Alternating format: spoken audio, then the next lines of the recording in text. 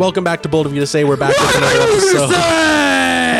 We bring the heat. We bring the heat. You know how it is. We're back with another episode. We talked a little bit about Kanye, kind of dissected what the fuck is going on with this guy. He's not bringing the heat. He is quite frankly he's bringing some heat, but not the good kind. Not the kind of heat that you want. No. Yeah.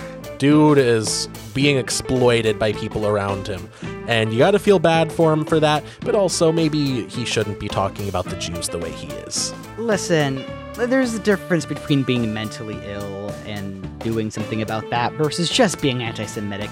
Yeah. I if I could speak on behalf of Kanye West right now, I would say shit. Anyway. And also take your meds. Yeah. Anyway, like and subscribe, share the show with a friend, tweet our episodes, tweet our clips, play them out loud at work, play them in the park. Anyone that can listen to the show should and will. And that's not a threat, it's a promise. There are timestamps in the description, so you can skip around if you want to skip a certain part, or if you just can't wait to get to a certain part, it's listed out below. Use it if you want. Can't stop you. Can't make you. Yeah. We can't even make you be indifferent. That's the thing. We are powerless. I can't stress enough how much freedom you have in this situation. Listen. Really, it's up to you. It's free country, unless you're a woman. Yeah, unless you need an abortion, or if you just want to walk down the street while black. It's less of a free country in those situations. Unless you want to pay a fair amount of taxes relative to your income. Yeah, or if you want to, survive without signing your life over to a major corporation. Yeah. Or if you want universal health care, to not go bankrupt over something that's preventable. Yeah. Preventable. But, that's what I meant but think of it this way. Under this system, we have choice. You can pay up, or you can die. Freedom. Freedom. Really, we need Medicare for all who want it. Mm-hmm. Yeah. Some people should fall through the cracks. I think there is an acceptable number of people that can die. Alex, I'm trying to segue off this topic. Anyway. You want to jump into it? Yeah. Lastly, we are prophets from God. Let's start the show. Yeah. So you've heard about the stuff going on with Kanye West, right? What? Kanye West? I hardly even know her. Yeah. Yeah, I have, and it's so tasty and delicious.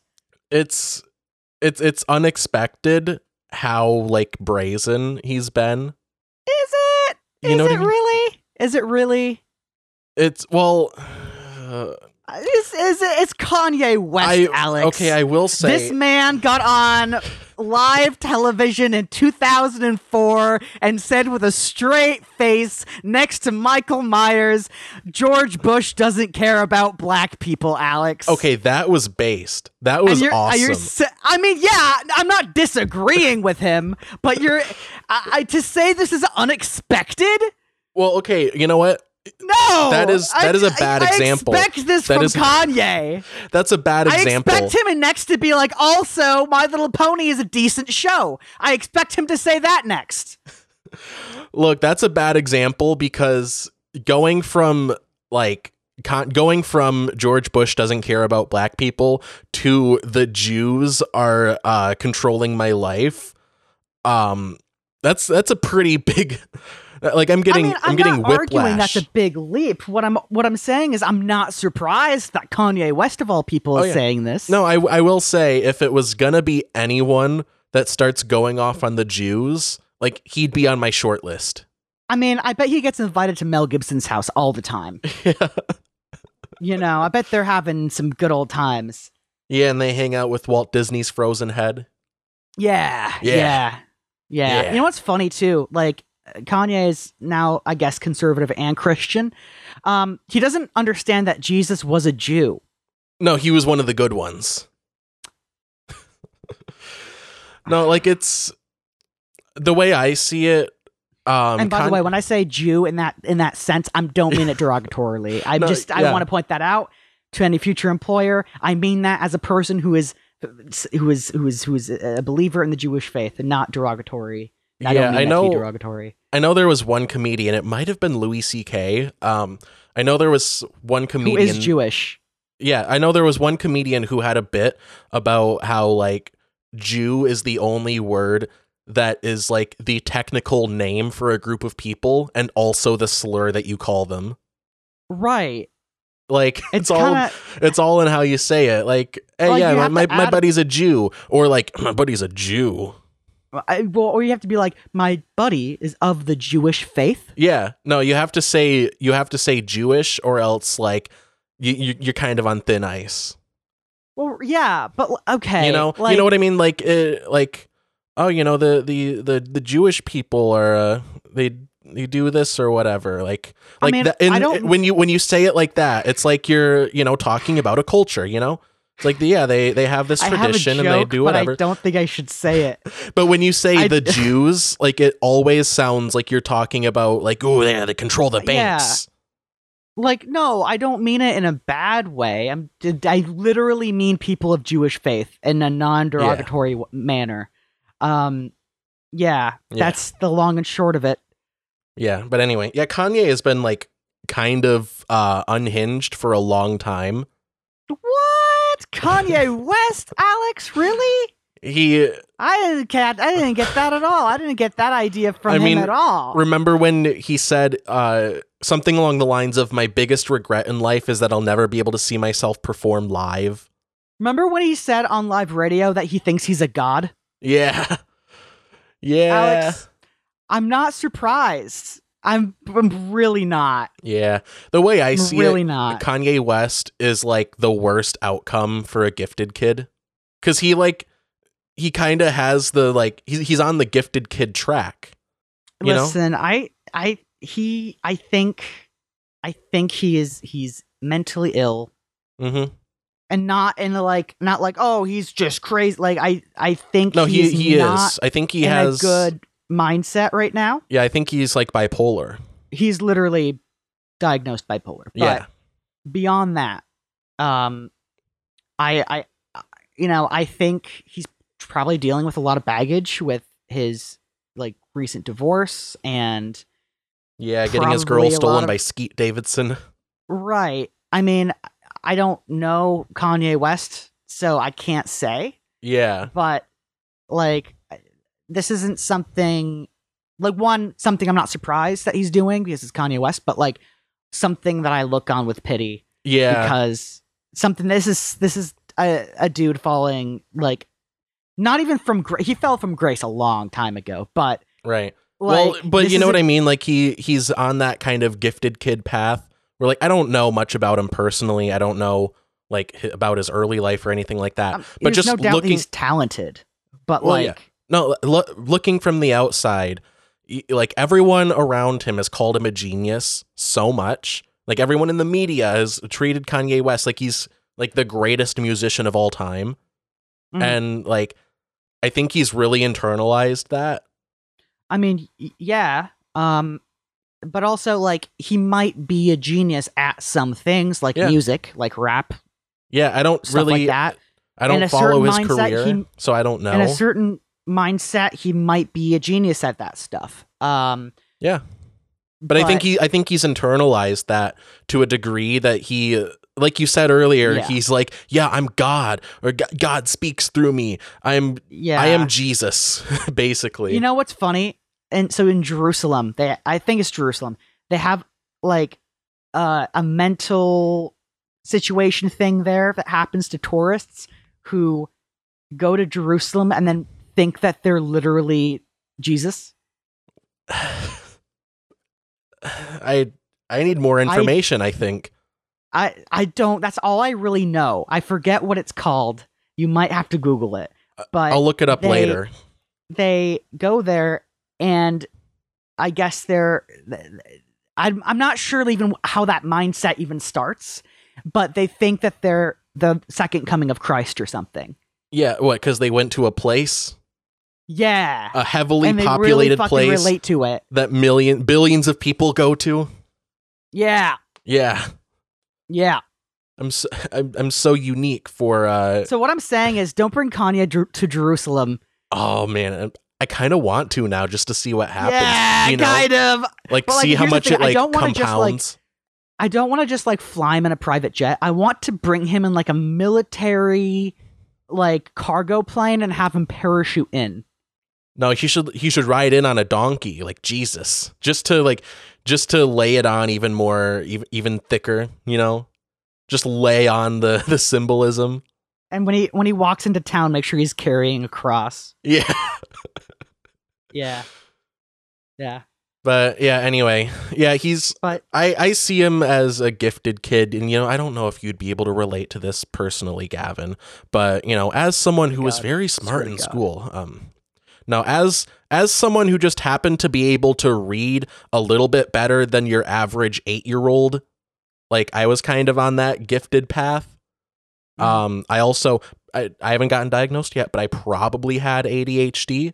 So like perhaps being good at math and reading, and having ADHD that like isn't being accounted for is like a really bad combination. And like, it's pretty well documented. Like people talk about it a lot, like the gifted kid burnout, where you're like treated a certain way and then you kind of internalize it and it messes you up mentally. Like I kind of see a lot of that in Kanye West. Where he's been propped up so much, and now it's like he has this weird complex. Here's the thing: regardless of how this really ends up for Kanye, he's gonna live the rest of his life comfortable. Oh like, yeah, for sure, no doubt about that. So, like, I don't think it will really matter. Yeah, he lost a deal with I think Adidas, so he's like no longer a billionaire. I hear, which is good, but also like. Adidas, you could have done that sooner. It took a lot of people being like, "Hey, Adidas, how about you not?" And they're like, just ignore them. Yeah, it took They'll not go away only soon. It took not only Kanye basically quoting Hitler, but also the public backlash for them to be like, "Okay, we're gonna." Well, did you hear what he said on like a Taken Down podcast? Yeah, I was gonna bring that up. Yeah, he's like, I can say anti-Semitic shit, and Adidas can't deplatform me. Or like, and Adidas can't break their deal with, and then Adidas like, yeah, no, we're gonna break this deal with you. Yeah. Shout out to the dude who who captured that bit and then saved it. I want to say good job for you, buddy. Yeah, good job. But I don't know. I see this whole situation and I see a guy who is just unhinged and not in a good mental space. And yeah, he's like not taking his meds. Yeah, I just see a guy who's just kind of, for lack of better terms, panicking. Yeah. Yeah. I don't know how else to put it. Yeah, it's unfortunate like how public his breakdown is. And I feel like he's been publicly breaking down for forever. But it seems like it's been going on like really hard for the past like year or so. I would say since his divorce. Yeah.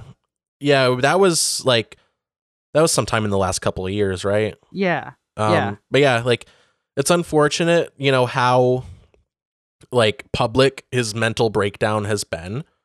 Yeah.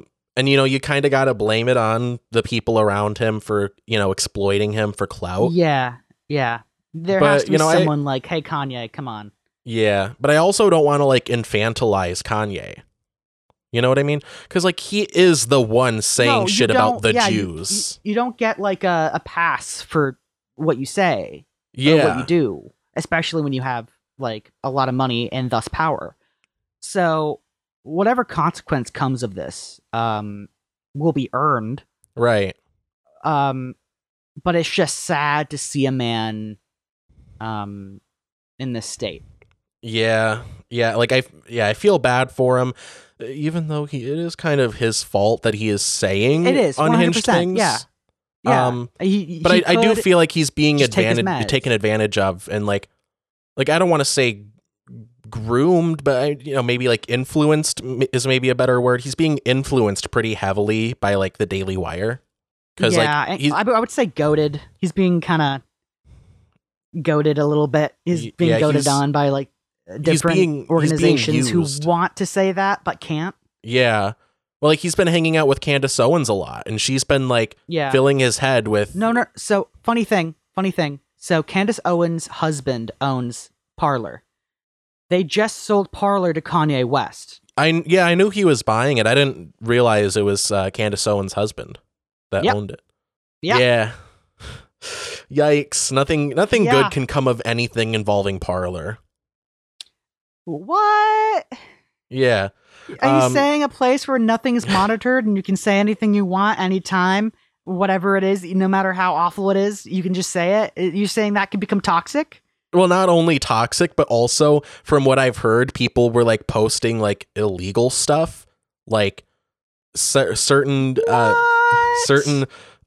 child pornography. I was gonna say something to kind of beat around the bush, but yeah, child pornography.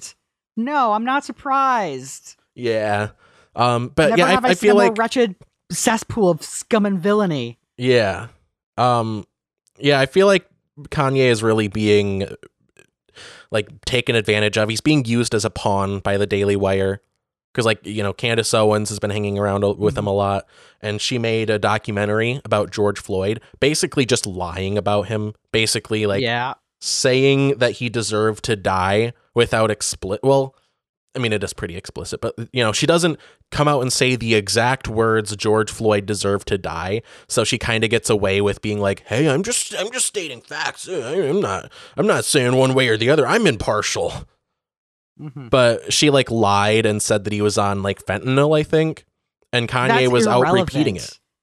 It's not relevant to the case at all. Saying like he was on meds or he was on some drugs or whatever, it's irrelevant because the cop had his knee on his back of the fucking head. Yeah, right? And yeah, for some reason, even though that case is the most cut and dry case of police brutality, like the right somehow chose to die on that hill.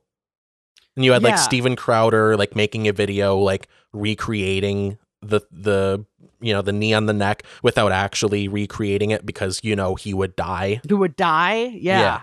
But yeah, it's Candace Owens made like guys, it's like me saying, guys, the gas chambers in Germany weren't that bad. Look I have this smoke machine in my room and I'm fine. Yeah, but don't turn on a smoke machine in your room because don't actually do that. Don't actually do that. I'm saying hyperbole. Don't do that. Yeah, you have to. That's to be in a very well ventilated space. To be clear. Yeah. Don't do that. No, it's like that Steven Crowder video, like to make it about gas chambers. It's like if you were standing in the gas chamber with the door open and the gas not on, and you're like, I don't see what the big deal is. Mm-hmm. But like, yeah, okay. Can I say something else too? Like I took a criminal justice course when I was in community college. The teacher happened to be the chief of police of the town I was in. I don't really want to like call him out like that, so I'm just gonna say keep it vague. But the chief of police was even like the cop who killed George Floyd was a thug. Yeah. Like he was a thug. Everyone was on the same page with that case. Right. And he's like, they have general rules for all cops that just apply everywhere. And one of them is how you handle those situations. Yeah. Not to mention he somehow found a way to break what little rules the police have. Right. And if you go into the cop's like history, the cop who killed George Floyd, whose name escapes me at the moment. I want to say David something. I don't know. We don't need to immortalize him. Yeah. He had a history of like brutal treatment of people who were in his control. Yeah. Or people who he detained. He even like beat up like a 14-year-old. Yeah. And if you wanted to make a documentary going into either person's past, you'd think that you would go into the murderer's past and, you know, look at their track record instead of being like, well, this guy counterfeited a 20 once, or he spent a counterfeit 20 once. Or like he smoked weed once. So that's why he deserves to die painfully. Guys, he jaywalked once. Yeah. But it's just weird. Like, you know, taking all like, you know, political ideologies out of it. It's just, you know, if you're just looking at it as a case of one person killing another person and it being a massive trial, it's weird that you would go into the victim's history. Yeah. You always go into the bad guys' history. Yeah. Yeah. Like no one, like all these documents, like the Ted Bundy movie, they like didn't go into the victim's past because it's just like a fucking normal person. And that's all that you're going to find, unless you lie like Candace Owens and you're like, he was on fentanyl and he also, he did all this other bad stuff. You know, it's just whatever.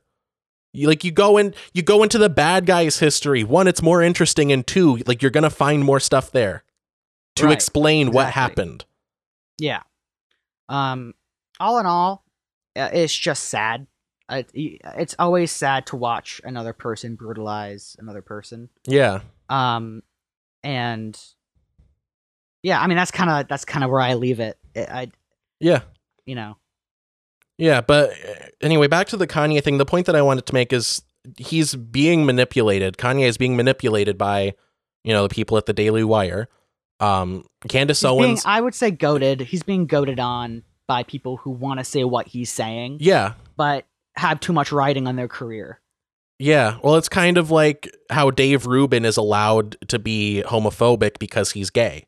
He's allowed to say like the homophobic stuff that other, Daily Wire people want to say because it happens to be a gay man.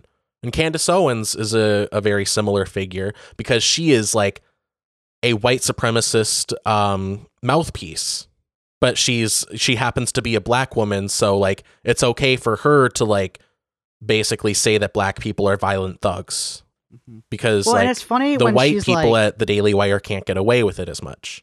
Well, it's weird because she's like always an advocate for not playing the race card until it's convenient for her.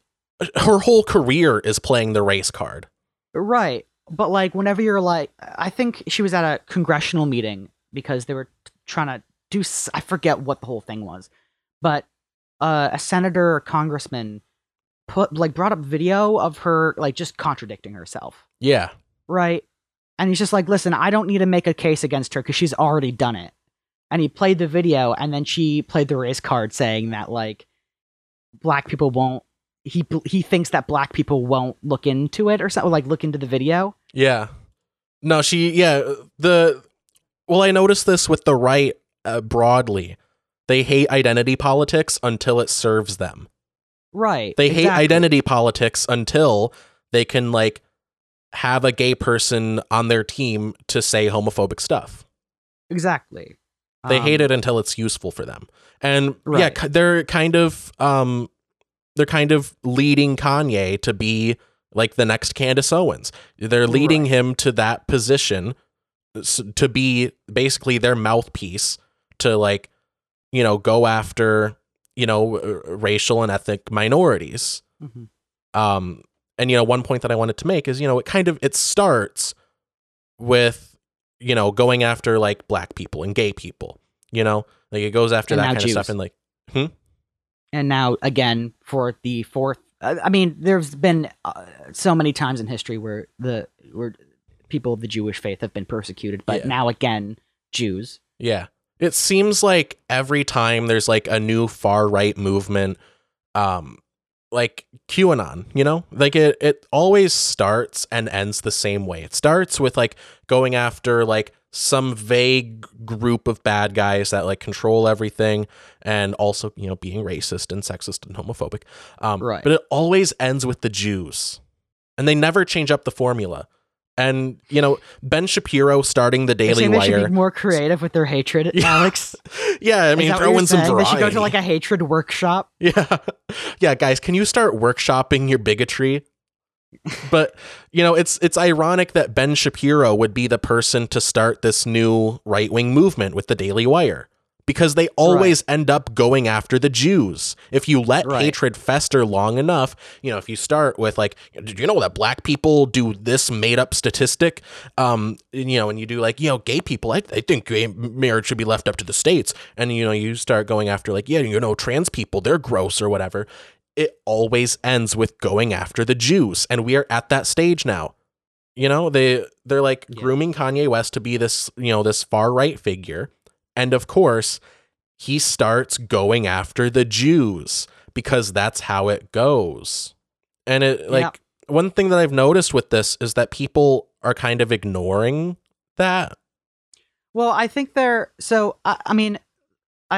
think there's a certain threshold of critical thinking that needs to be passed before someone actually takes offense. And I think what dictates that is if you're listening to a news, like an official news channel that is saying something like this, you're already beyond that threshold of like taking in that information and critically thinking about it. And when you hear like the Daily Wire say something with the Jews, it's like, whoa, hold on a second. That's kind of fucked up. But when you hear someone like the likes of Kanye West talking about it, well, it's just Kanye West. Yeah. Right? And it's easy to write off if it's not a view that a person that you've already started like taking seriously. Yeah. And, it would be one thing if it was just Kanye West saying it, but he is also like gaining a lot of support because of what he's saying about the Jews. Like people are like, going out with signs that are like, Kanye is right about the Jews. And it's people aren't taking it seriously, or at least not nearly as seriously as they should. Like people are kind of like justifying it. Like, well, it's not like he's literally doing the Holocaust. I think that's a very low bar. Yeah. Well, like I think Ben Shapiro said something along the lines of, and don't quote me on this, like I didn't really pay much attention to his response. I know Ethan Klein said something along the lines of like Ben Shapiro was starting a new Holocaust, and he said, the really insensitive thing that he said, he was like, I hope that they go after him first. Which he apologized for. But Ben Shapiro, I know he responded to that, but he also responded to the Kanye thing. And from what I remember, the gist of it was like, yeah, I disavow it, but it's not like it's that serious. People just generally aren't taking it seriously because he's not literally throwing people in gas chambers. Like the rhetoric just means nothing, apparently. Yeah. Yeah. And like people are powerful, but an individual isn't. And I don't mean to say that in terms of Kanye West won't make a difference in this. What I'm trying to say is, like, I know, like, it's obvious, like, I can't fix this, right, personally. But I think it's important that we try to deal on an individual level more graceful with one another. Just try to be nice to one another. Don't be a dick. Wow, that's bold of you to say.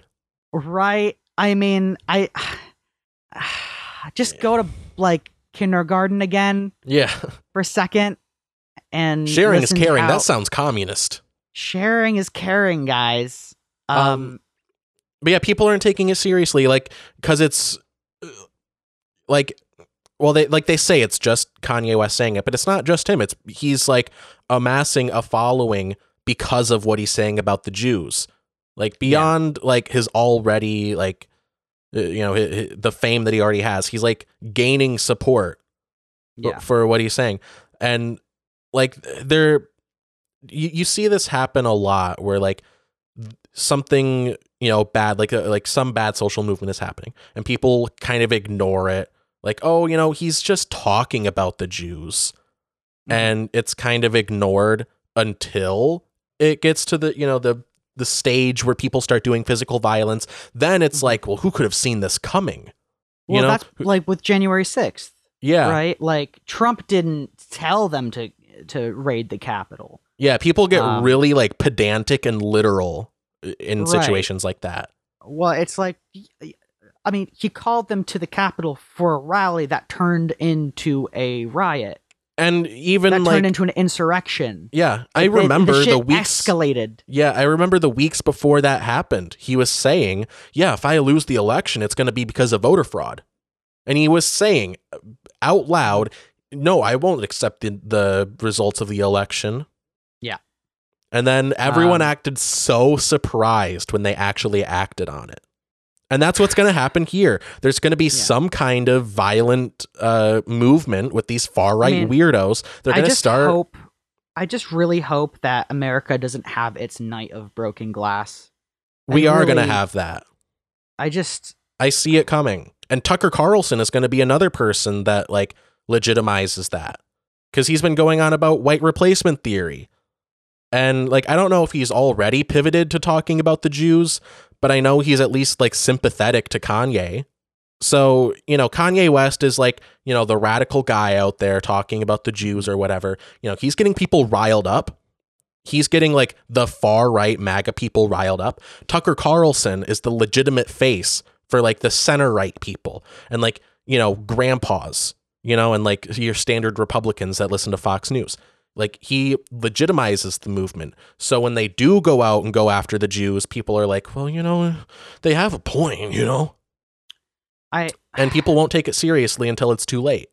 I wish I had like a rationale. Yeah.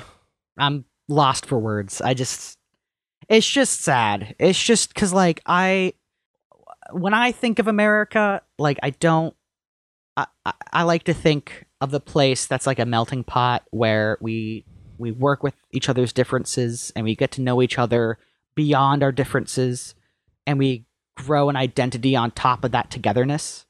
And I see stuff like this happen, and not only do I see something that's objectively bad happening, but I see people in positions where they should know better actively goading it on. Yeah. And it's just really sad to see. Yeah. I mean, you can take some solace knowing the fact that, like, you know, right-wing movements like this, like fascism, let's just call it what it is. Yeah. Fascism has a tendency to implode, to eat itself. Yeah. Because when you take these ideas to their logical conclusion, it ends up with that group, you know, killing each other. You know, when you have a movement based on the idea of it becomes purity, a race to the bottom. It becomes a race to the bottom. Yeah, if you have a movement centered around the idea of purity, which is what whiteness is. It's, you know, whiteness is like the lack of race or whatever. It's based on the idea of purity. Like, oh, I'm not, you know, like these other, you know, these swarthy people. Well, what's white? Are Italians white? They weren't for a while. Well, Are Irish people white? It's interesting that you bring that up because during the Second World War in Germany, I forget exactly like where it was, but like a bunch of the German high command got together and their whole mission for like a whole month was just figuring out a definition for what Jewish means. Yeah, there's no hard and fast definition. Yeah, I mean, you do have people who have genetic factors that are inherently like Jewish. Yeah, right. I'm not saying that to be derogatory. That's well, like Jewish, like that's I'm an ethnic 1% group. Ashkenazi Jew, right? Like I've done a genetic test, right? And their whole thing was trying to figure out if being Jewish is a faith, if being Jewish was a genetic or physiological trait, or if being Jewish was a way of life. Yeah. Right? It's kind of all of those, but you can't really put a hard and fast definition on it. Right. And that's what really caused them to eat themselves alive. Yeah. Well, within the faith, like I worked with someone that was Jewish, and he explained this to me. If your mother is Jewish, like you're considered Jewish, but if your father was Jewish and your mother wasn't, then you're considered like half Jewish, but they don't consider you like part of, you know, the in group. Okay. So, you know, do you do it based on that? Well, what if someone's father is Jewish? Like you're, you know, in like a... What if you convert? Yeah, what if you convert? Well, like from a strictly like a genetic perspective, someone whose mother is Jewish and someone whose father is Jewish, like they're both like half Jewish, if you will. But one of them will be considered Jewish by like the people in the faith. One of them won't. But if you ask a Nazi, they're probably going to consider them both just Jewish.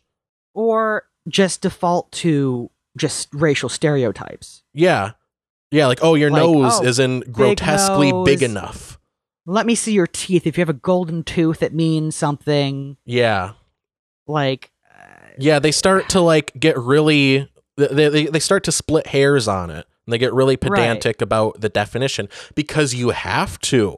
If you're doing a genocide, it can't just be random, of course. You know, you gotta figure out who is and isn't going to the camps.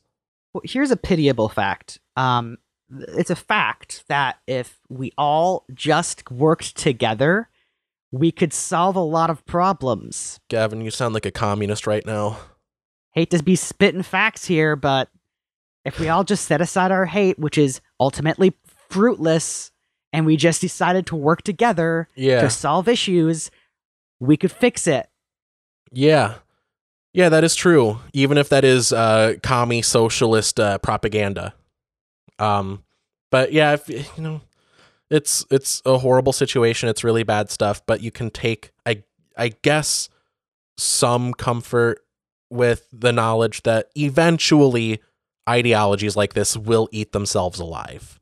Yeah. You know, it's hopefully. It's kind of, cold comfort. I don't know if that's the expression, but it's like, the thing is, I just hate having a polarized political system, especially the one that we have now in the United States, where one side can't win if the other side loses. If the other side doesn't lose, right? Mm-hmm. One side can't get a leg up if the other side also is getting a leg up. Yeah. I believe the term is a zero-sum game. I hate having to play that because there are things that as people, we all value the same. And, there's a lot of things that we would be willing to do that are inherently hateful, but we do them to protect what we love. And I hate to see people having to resort to that. We're not even deciding to resort to that. It's just really unfortunate to see.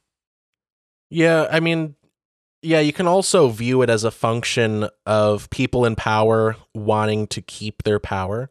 But, they kind of, there's people, people all over have like legitimate grievances, like inflation, like gas prices, that kind of stuff.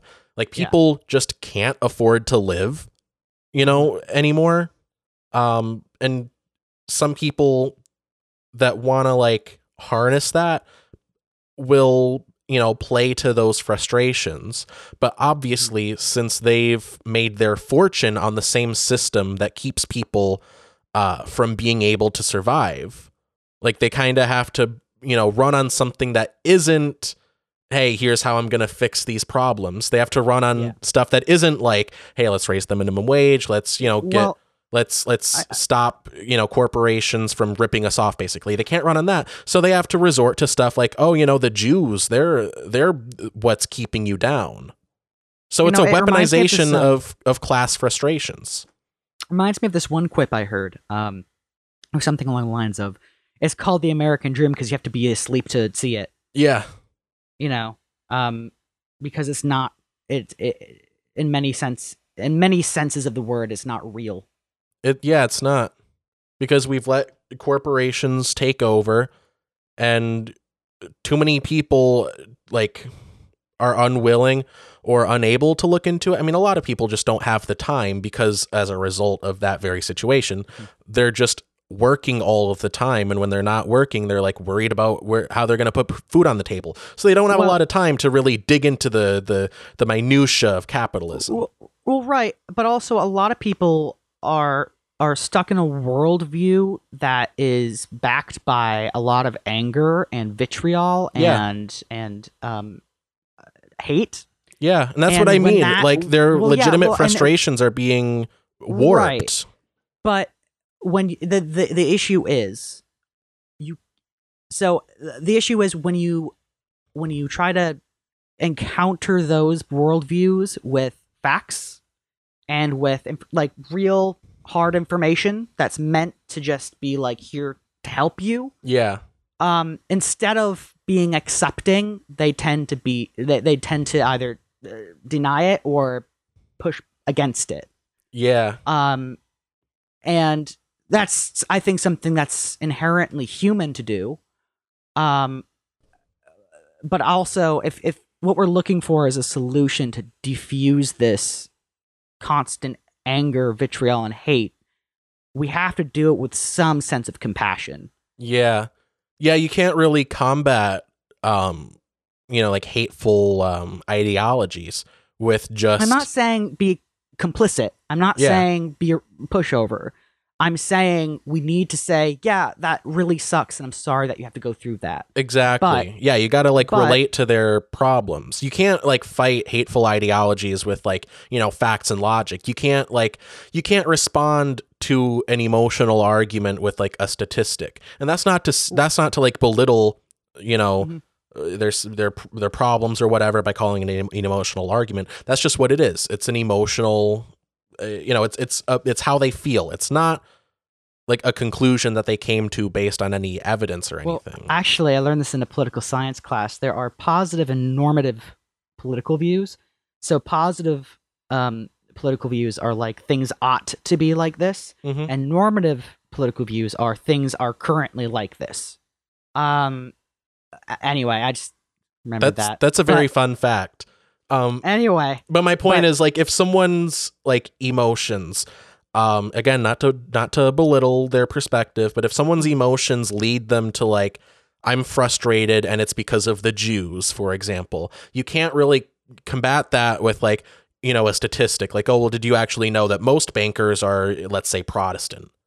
That's not really convincing to them, because they didn't come to that conclusion based on data. So you got to meet them on their level. You got to, meet them with oh yeah, that sucks, but actually the people you should be mad at is, that's kind of a vague example, but you get what I'm from what saying. I've been seeing isn't necessarily that, but what I've been seeing is, and I think this is more of an issue with how the left is trying to handle this, which is by shaming.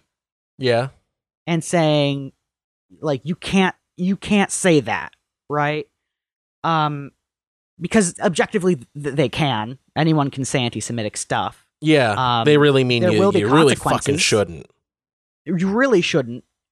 I would very much disagree with that, but shame doesn't fix the problem, though. Yeah, it may It may make you look good on Twitter. Yeah, it may, it's... People talk about this with online debates. Right. To tie it to a broader issue. The issue with online debates, debates in general, is it's not about the issues, really. It's about looking good. It's basically pro wrestling. It's posturing. It's posturing, exactly. Right. And so if you shame the person that you're talking to, it's not going to convince them, but it's, it'll make the audience feel entertained, and it may convince some people. It may convince some people that are watching. Yeah. But if you're doing a one-on-one conversation with someone, without an audience, or if you're just trying to convince that person, shaming them won't convince them. Yeah. I guess moral of the story for me, I just don't think that combating hatred and vitriol with shame and facts is an effective strategy at making sure that we all can come together and try to agree on something. Yeah. That shouldn't be bold of us to say. Really that shouldn't be bold to say, but I feel like it kind of is. Yeah. Yeah. Overall, if you want to get something done, if you hold near and dear to you that you... Anyway. But yeah, I'll close it with this. This is sort of an open letter to Ben Shapiro, but really anyone that's in a similar situation.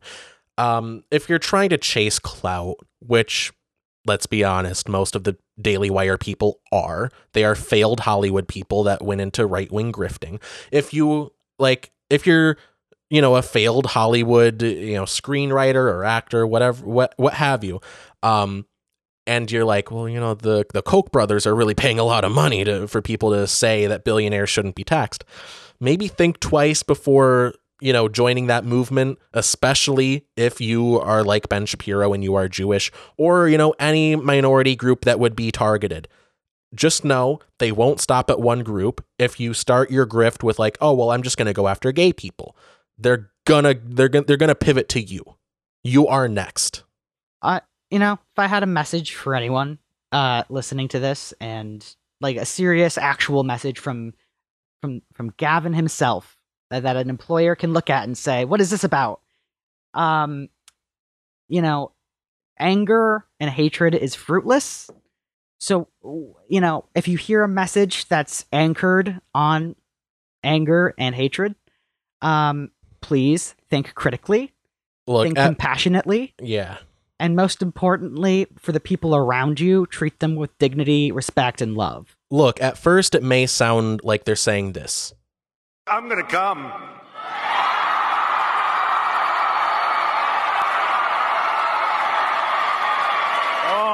But it's not very, it won't take very long for them to start saying this. I'm gonna blow up the city. So what I have to say is this. How many times do we have to teach you this lesson, old man? How'd you like that? Triple combo. That, you know, wow, that takes some talent, Alex. Yeah. Yeah. Not everyone could do that. Yeah. Anyway, we watched a movie this week. Yes. One of us watched 2 movies because one of us, not going to name names, didn't watch it last week. Not going to name names. Might not even be one of us. The same one movie twice, and I actually watched both of them, yes. That's good. So where do you want to start, Alex? Well, you know, not saying, I'm not going to accuse you of anything. I'm not going to say you didn't watch the movie last week. Alex, you're not accusing me of something. Okay? I cannot, I would never accuse you of anything. No, if you weren't trying to accuse me, you wouldn't say that. You would say, I cannot confirm or deny. I cannot confirm nor deny anything. But I will, you know, start off by asking just as a general, conversation starter. What did you think of last week's movie, Gavin? What do you think about the movie specifically? Now that you have watched it.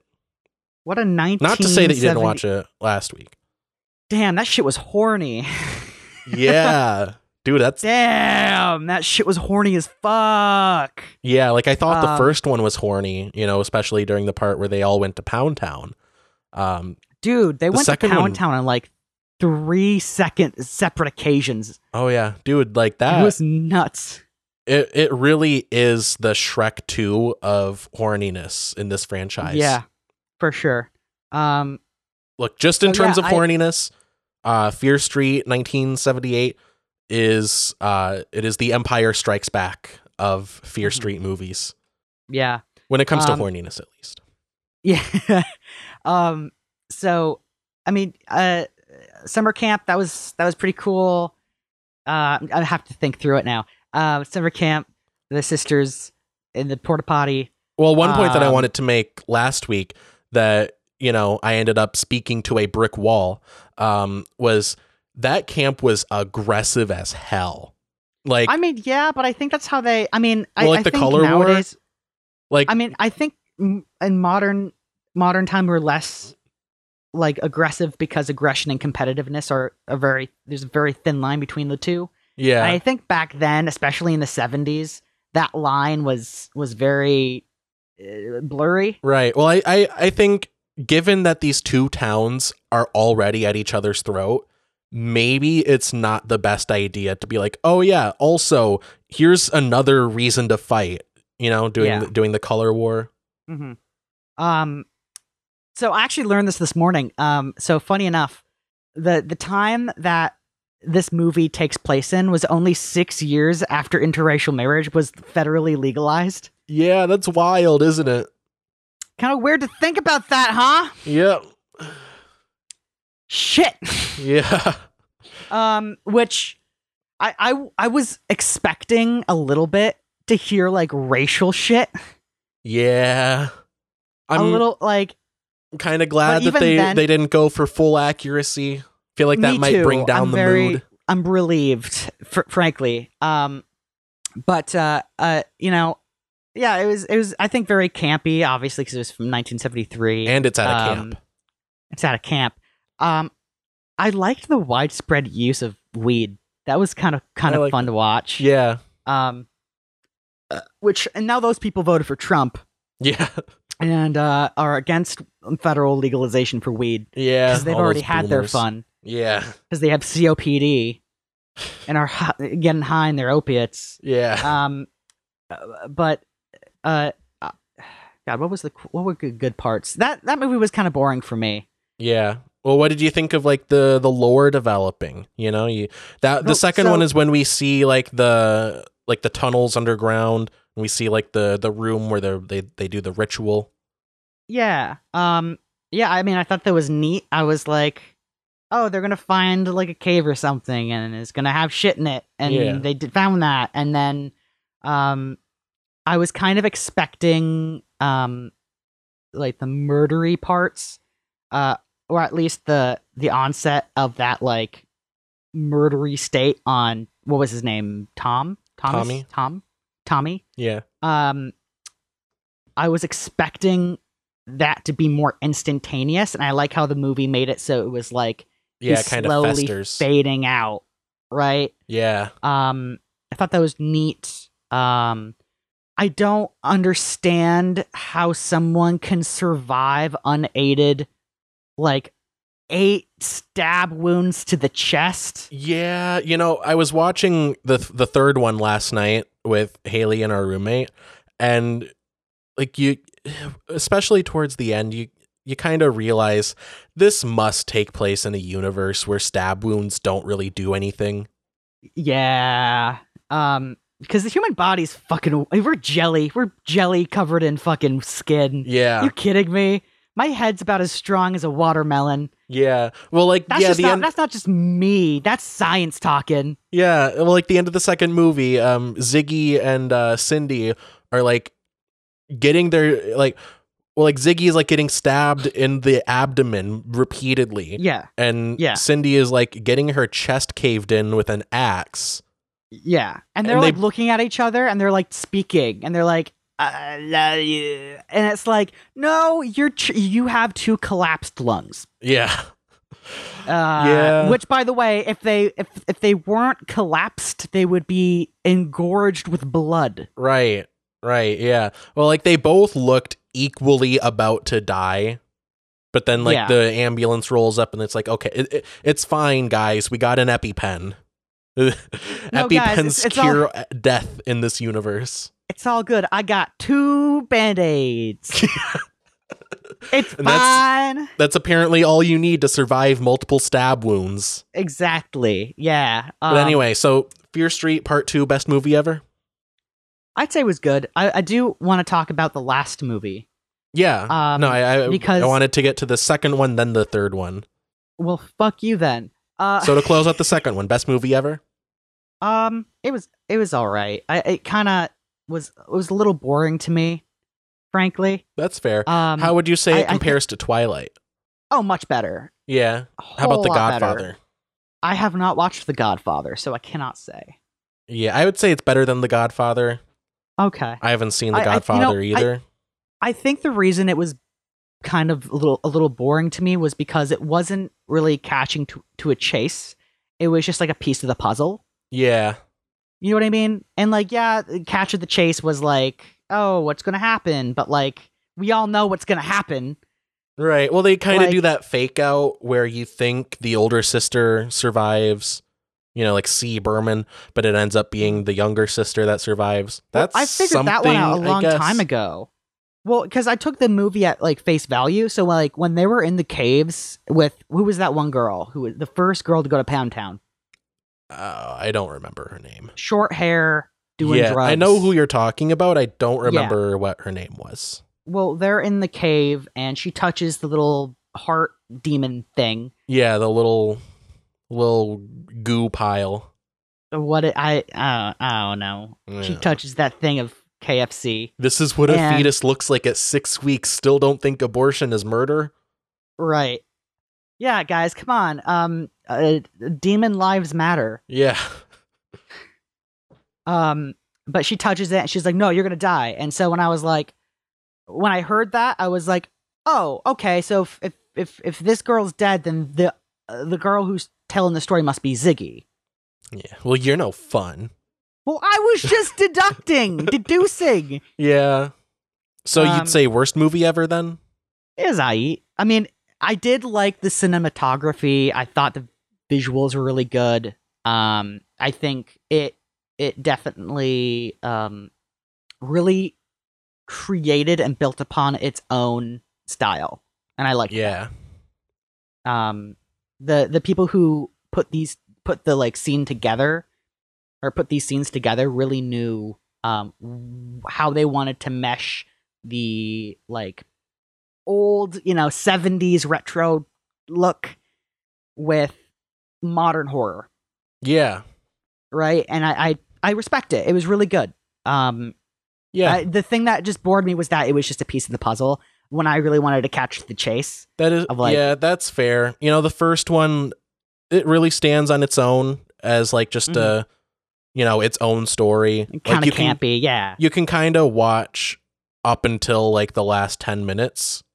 Mm-hmm. You know what I mean? And like it kind of, it wraps itself up nicely, but it also leaves room to explore, what else is going on.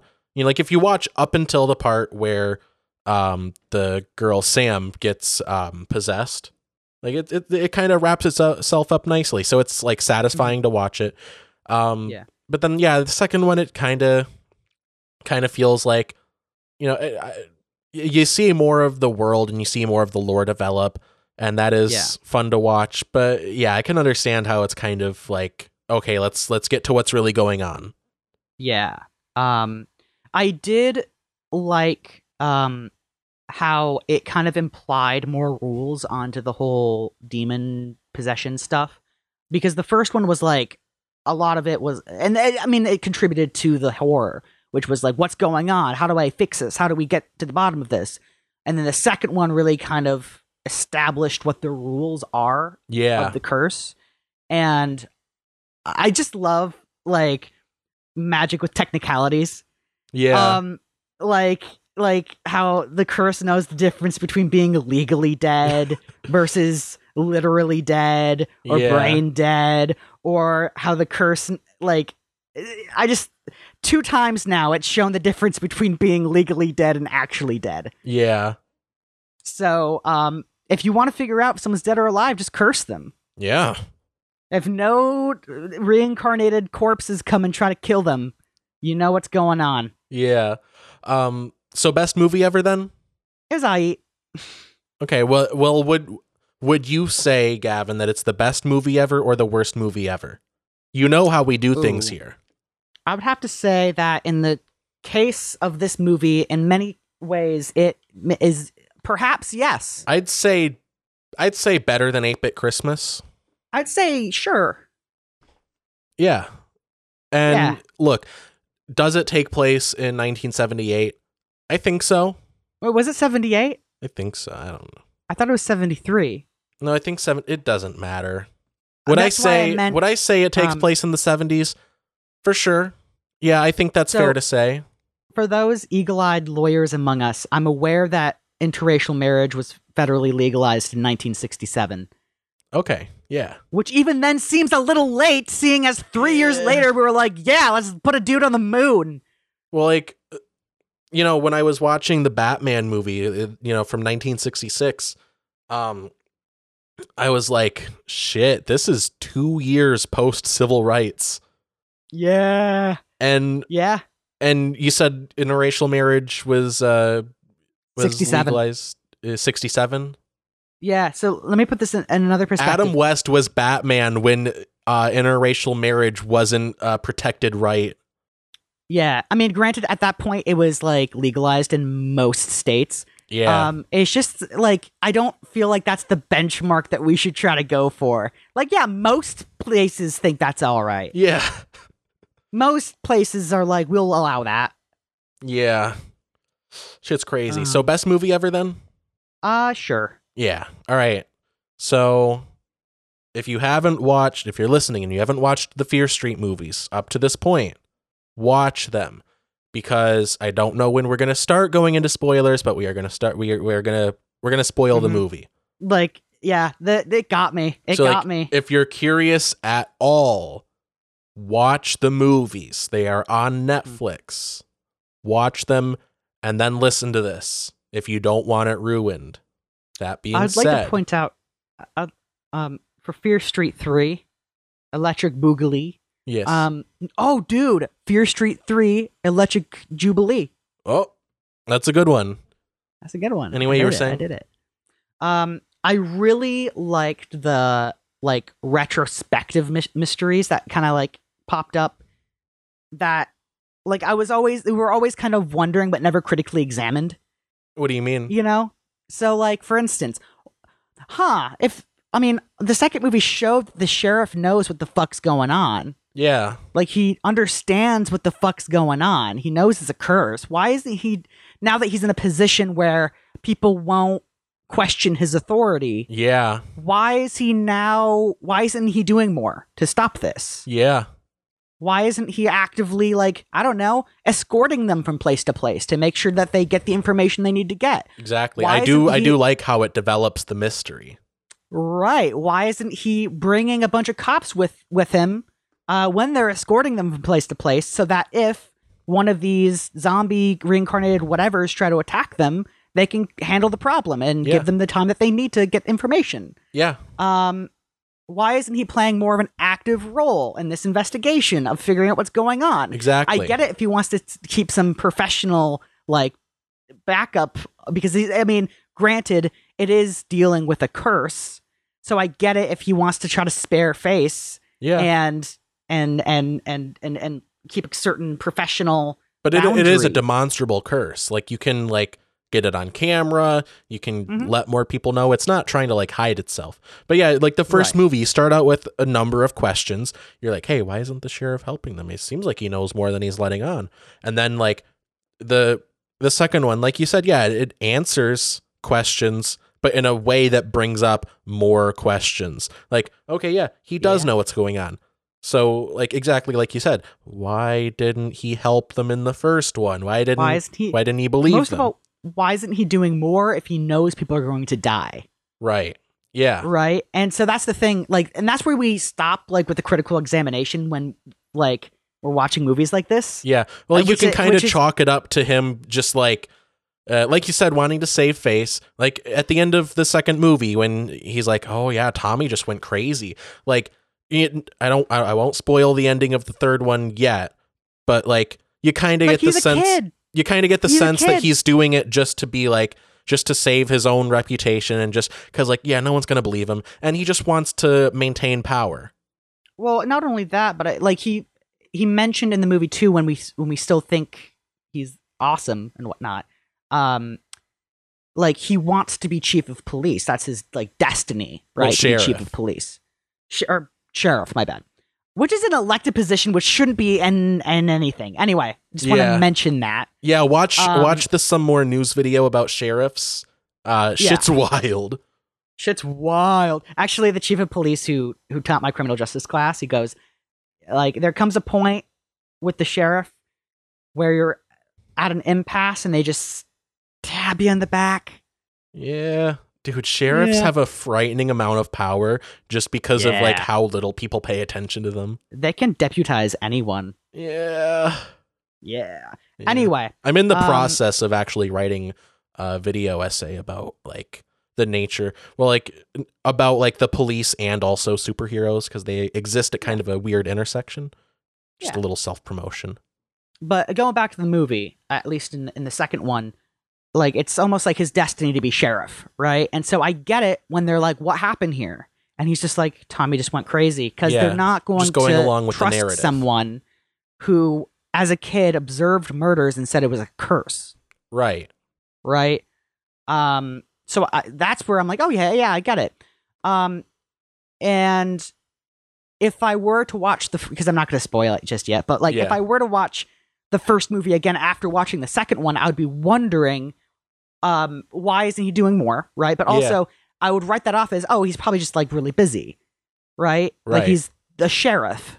Yeah, but also, and these movies are, like, fun to rewatch because you notice a lot more details because they were all made at the same time. So, like, the first one is made with the knowledge of what happens in the third one. And it's awesome. You'll love to see it. But I mean, usually, like, we write it off and then we don't critically examine after, right? Like, he's just busy. He's chief of police, right? He has authority. But then if you think about it further, after watching the second movie, you're like, no, he knows what's at stake. If any of us knew that people were going to die if we didn't do something, Yeah. then we would do something. Exactly. So and then beyond that, then what's the motive for not doing anything? Yeah. Yeah, it brings up a lot more questions, even though you're finding out more information. So anyway, Fear Street Part 2, best movie ever. Awesome lore development. I want to bring up one other thing about Fear Street. Yeah.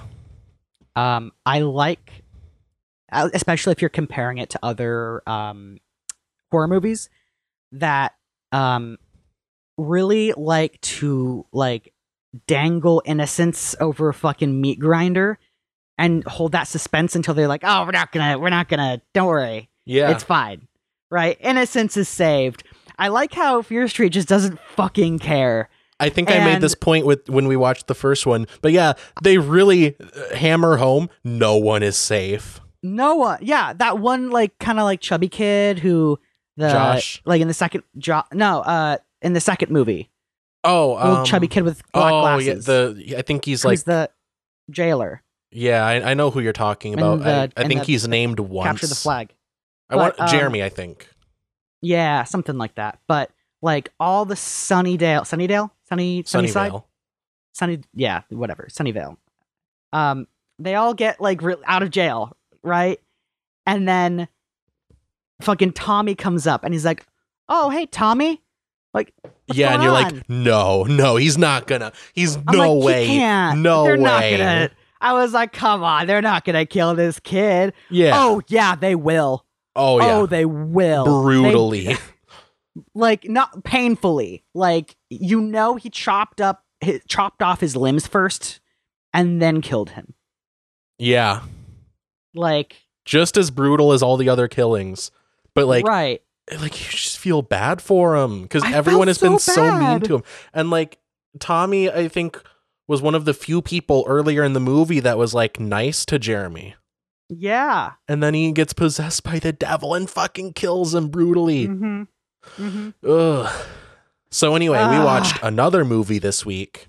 Fear Street Part 3, 1666. Jubilee. Well, we watched Fear Street 1666, which is also Fear Street 1994 Part 2. So what'd you think of the third one?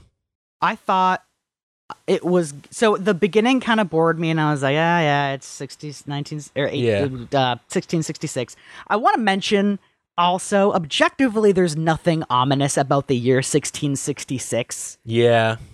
It's just, like, it's kind of cool. It's a different number. 666. Yeah, but it's 1,600. That's a different number. Yeah. No, it should have been 666 AD. Yeah, go back to the Roman times. Yeah.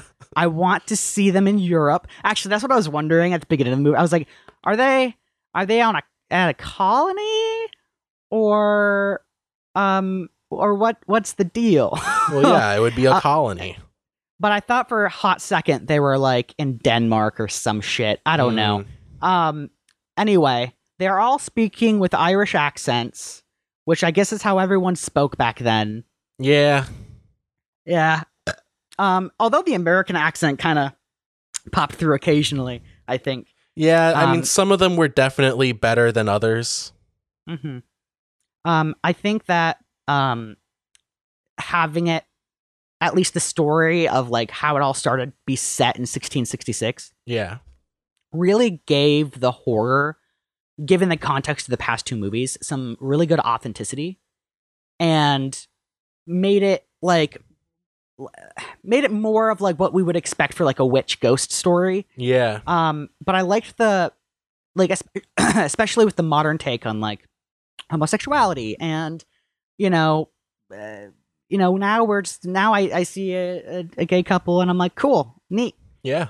Back then you were fucking hanged, dude. Yeah. So also, fuck anyone who wants to go back to that. Yeah, thank you for reminding me. I wanted to make this point. Yeah, if you're like, yeah, I don't like gay people, they shouldn't be married. Like, that's what you look like. Just so you know. Like, if you watched that movie and you're like still homophobic, it's like, I mean, just know that that's you. I understand hating a group of people based on how that group of people hates. I have no idea how people can go about hating another group of people based on how they love. Well, like, it's completely valid to hate Nazis. Some people equate hating Nazis with, like, hating, like, an ethnic minority. Well, yeah, because I hate how the Nazis hate. Yeah. Right? I hate that. I hate that the Nazis hate. Yeah. Completely different motivations. Right. Anyway. I like the casting. I like that they used recast all everyone. The original people. That was really good. And also really solidified the authenticity of it. That like it really acted as like. Well, it ties into the idea of like history repeating itself. Right. But also in terms of plot, because that's like another whole part of it. Like it really solidifies who represents what. And what's like what the undertone is and how to properly define that. Yeah. And I really liked how they did it. Especially because, and as we find out in the third movie, I'm just going to drop the spoiler. Yeah. From now on, we are doing spoilers. So audience, if you have not watched any of these movies yet, or if you haven't watched the third one all the way to the end, watch it and then come back to this. Again, it's on Netflix. Watch it. It's a good series, and we are going to spoil the ending. Okay, here it goes. Huge twist. Okay, 3, 2. You can pull back now. 1. Turns out Dean is gay. Yes. The sheriff is actually the witch in question. The warlock in question. Yeah, he's like maintaining the curse. Right. He's the linchpin in all this. Yeah, it's his bloodline. So, I liked how this third one starts off by really solidifying, like really laying on that he's just a good old nice dude who's just trying to do Solomon. He's just a guy who's farming and trying to make the best of a shitty situation, and he just wants everyone to be healthy and happy, which I mean objectively is what he wants ultimately. Well, he wants himself to be successful. I don't think he really cares as much about other people, or else again, I would say it's not really about what he wanted, it's how he went about getting it. Yeah. Right. And so I like how they really kind of like pasted on like, oh, he's a simple, God-fearing, nice guy. And to a point, even when like who's the main gal? The main Sarah Fier. Like, Sarah Fier.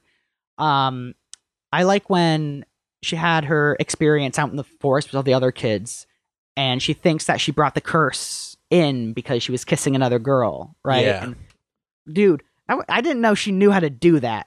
By the way, I didn't know she knew how to go down on someone. I thought that's something that they just didn't explore, especially because, like, back then your mouth isn't clean. They don't have toothbrushes. Well, it's not just. I think the mouth not being clean is kind of the least of your worries if you're in that situation. Like, my question is more: when's the last time either of them bathed? That's a fishy cooch. Yeah. Oh. Anyway, she talks to Solomon, and she's like, I fear that I brought this blah, blah, blah, blah, blah, in. And through the view of him being like a simple, nice, wise guy, he says, like, you don't accidentally summon the devil. You have to invite him in. And you think at first he's like trying to comfort her, but no, he's like speaking from experience. Right. He's like, no, trust me. No, he's really having a John Bolton moment as someone who's planned many a coup d'etat, as someone who's made many a deal with the devil. I know personally, you don't initiate a deal with the devil by chance.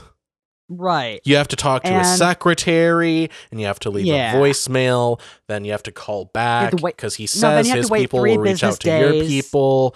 But then, it's just a way of ignoring you. So you really got to make your presence known. And it's just hard getting your foot in the door. Public. Yeah. And you really got to tighten up your elevator pitch. You have to be a borderline stalker. Yeah. But yeah, and like when you first hear that, you're like, "Oh, that's kind of a nice saying, right?" Like, that's really comforting. And then shit kind of, I forget exactly. I watched this last night. Forget exactly how it's discovered that he's the guy. Well, she has Sarah hides in his house, and she ends up going under the floorboards, and she finds the room where he does the ritual, and then he's like, "Okay, cards on the table. I'm the bad guy." So he's like, "Hey, remember the sheriff from the first movie? He's bad." Yeah, he's like, "Don't judge me, okay?"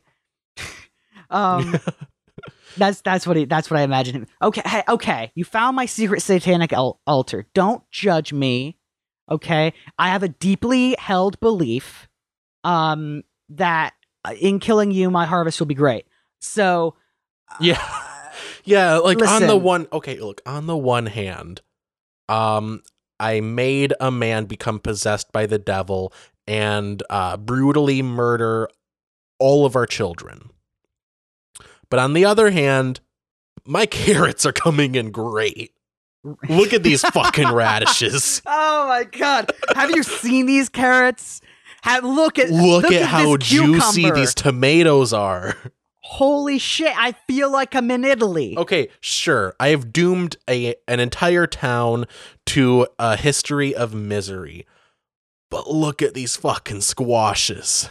Dude, can you imagine the pumpkin pie we're gonna make with these? Incredible.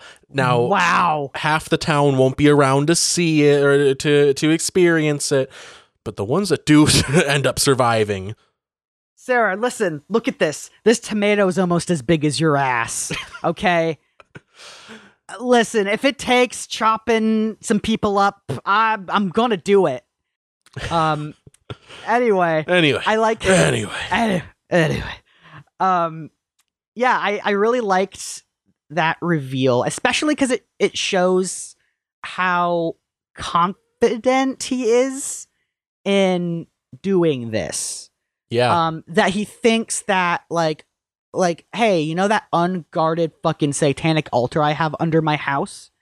There's no way, even though there's like no clear way of her like not discovering it, she's totally not gonna discover it. Yeah, well, like, how often do people go under your floorboards? Well, there was a fucking door. Like, what do you like? Well, she had to she had to go under his house to reach it. I mean, yeah. But wasn't there like a door and she was in a room, right? And then there was like a door, like a small door. Oh yeah, there was like a small door that like led to the opening of the cave. Yeah. So like, I don't, beyond like, there are clearly open windows here. Someone's going to see me. Right. Well, it's kind of like hiding in plain sight. Like how many, realistically, what are the odds of someone, going into your house and going through that door? Right. Well, also, I mean, if you want to think of it in more of a seditious kind of way, I think he also knew that she was desperate and was in desperate need of some compassion on his part. Yeah. But he, instead of like selflessly giving compassion and saying, "Here, just hide, I'll protect you," he may have even set up a situation in which she would find the satanic altar. Yeah. And then either have the choice of helping him or die. Yeah. Right? Which is even worse. Like, that's like, well, yeah. Fuck well, like, you, yeah, man. You're right. Yeah, the level of confidence that this guy has, where like he knows he's gonna succeed. Like he's made a deal with the devil. Like his family's bloodline, like his fate is sealed. Like yeah, they're gonna be prosperous. And he's like, okay, who are they gonna believe, me or you? Well, right. And he ends up dragging her out. Like, hey, look, I found the fucking witch. Was Solomon the first one to do that? Yeah, though? he made the deal because he he left the town to like venture out further into the woods, and he was going to set up his own little farm. But he wasn't having any his luck. Wife and child died. Yeah, it wasn't working out. So he made a deal with the devil, to like have his shit work out. Yeah. Just like in Star Trek. It's just like Star Trek. But no, yeah, like I said before with you rewatch the trilogy and you start to notice more things. Rewatching the third one specifically, like knowing where it goes, knowing how it ends, it recontextualizes a lot of the scenes with Solomon, because he's like, there are parts where like I think once they start accusing Sarah of like being the witch, he's like, he's looking like, in a concerned manner or whatever. You think he's just concerned for his friend, but then it basically like recontextualizes like or those you moments. You think he's almost like concerned for common sense. Yeah. Right? Like he just wants people to get their wits about them and realize that yeah, well, at first you think he's like trying to protect Sarah and he's like concerned for her, but really it's more something along the lines of like, hey, let's get everyone off this witch talk, okay? We don't want to start talking like about really deals to with the protect devil. him for sure. Yeah. One thing I found interesting though was when also like it kind of you get a sense that he feels some level of guilt. He has those like sad looks on his face. And you think it's just concern for his friend, but it's also like you can tell he's looking at himself like, I kind of caused this.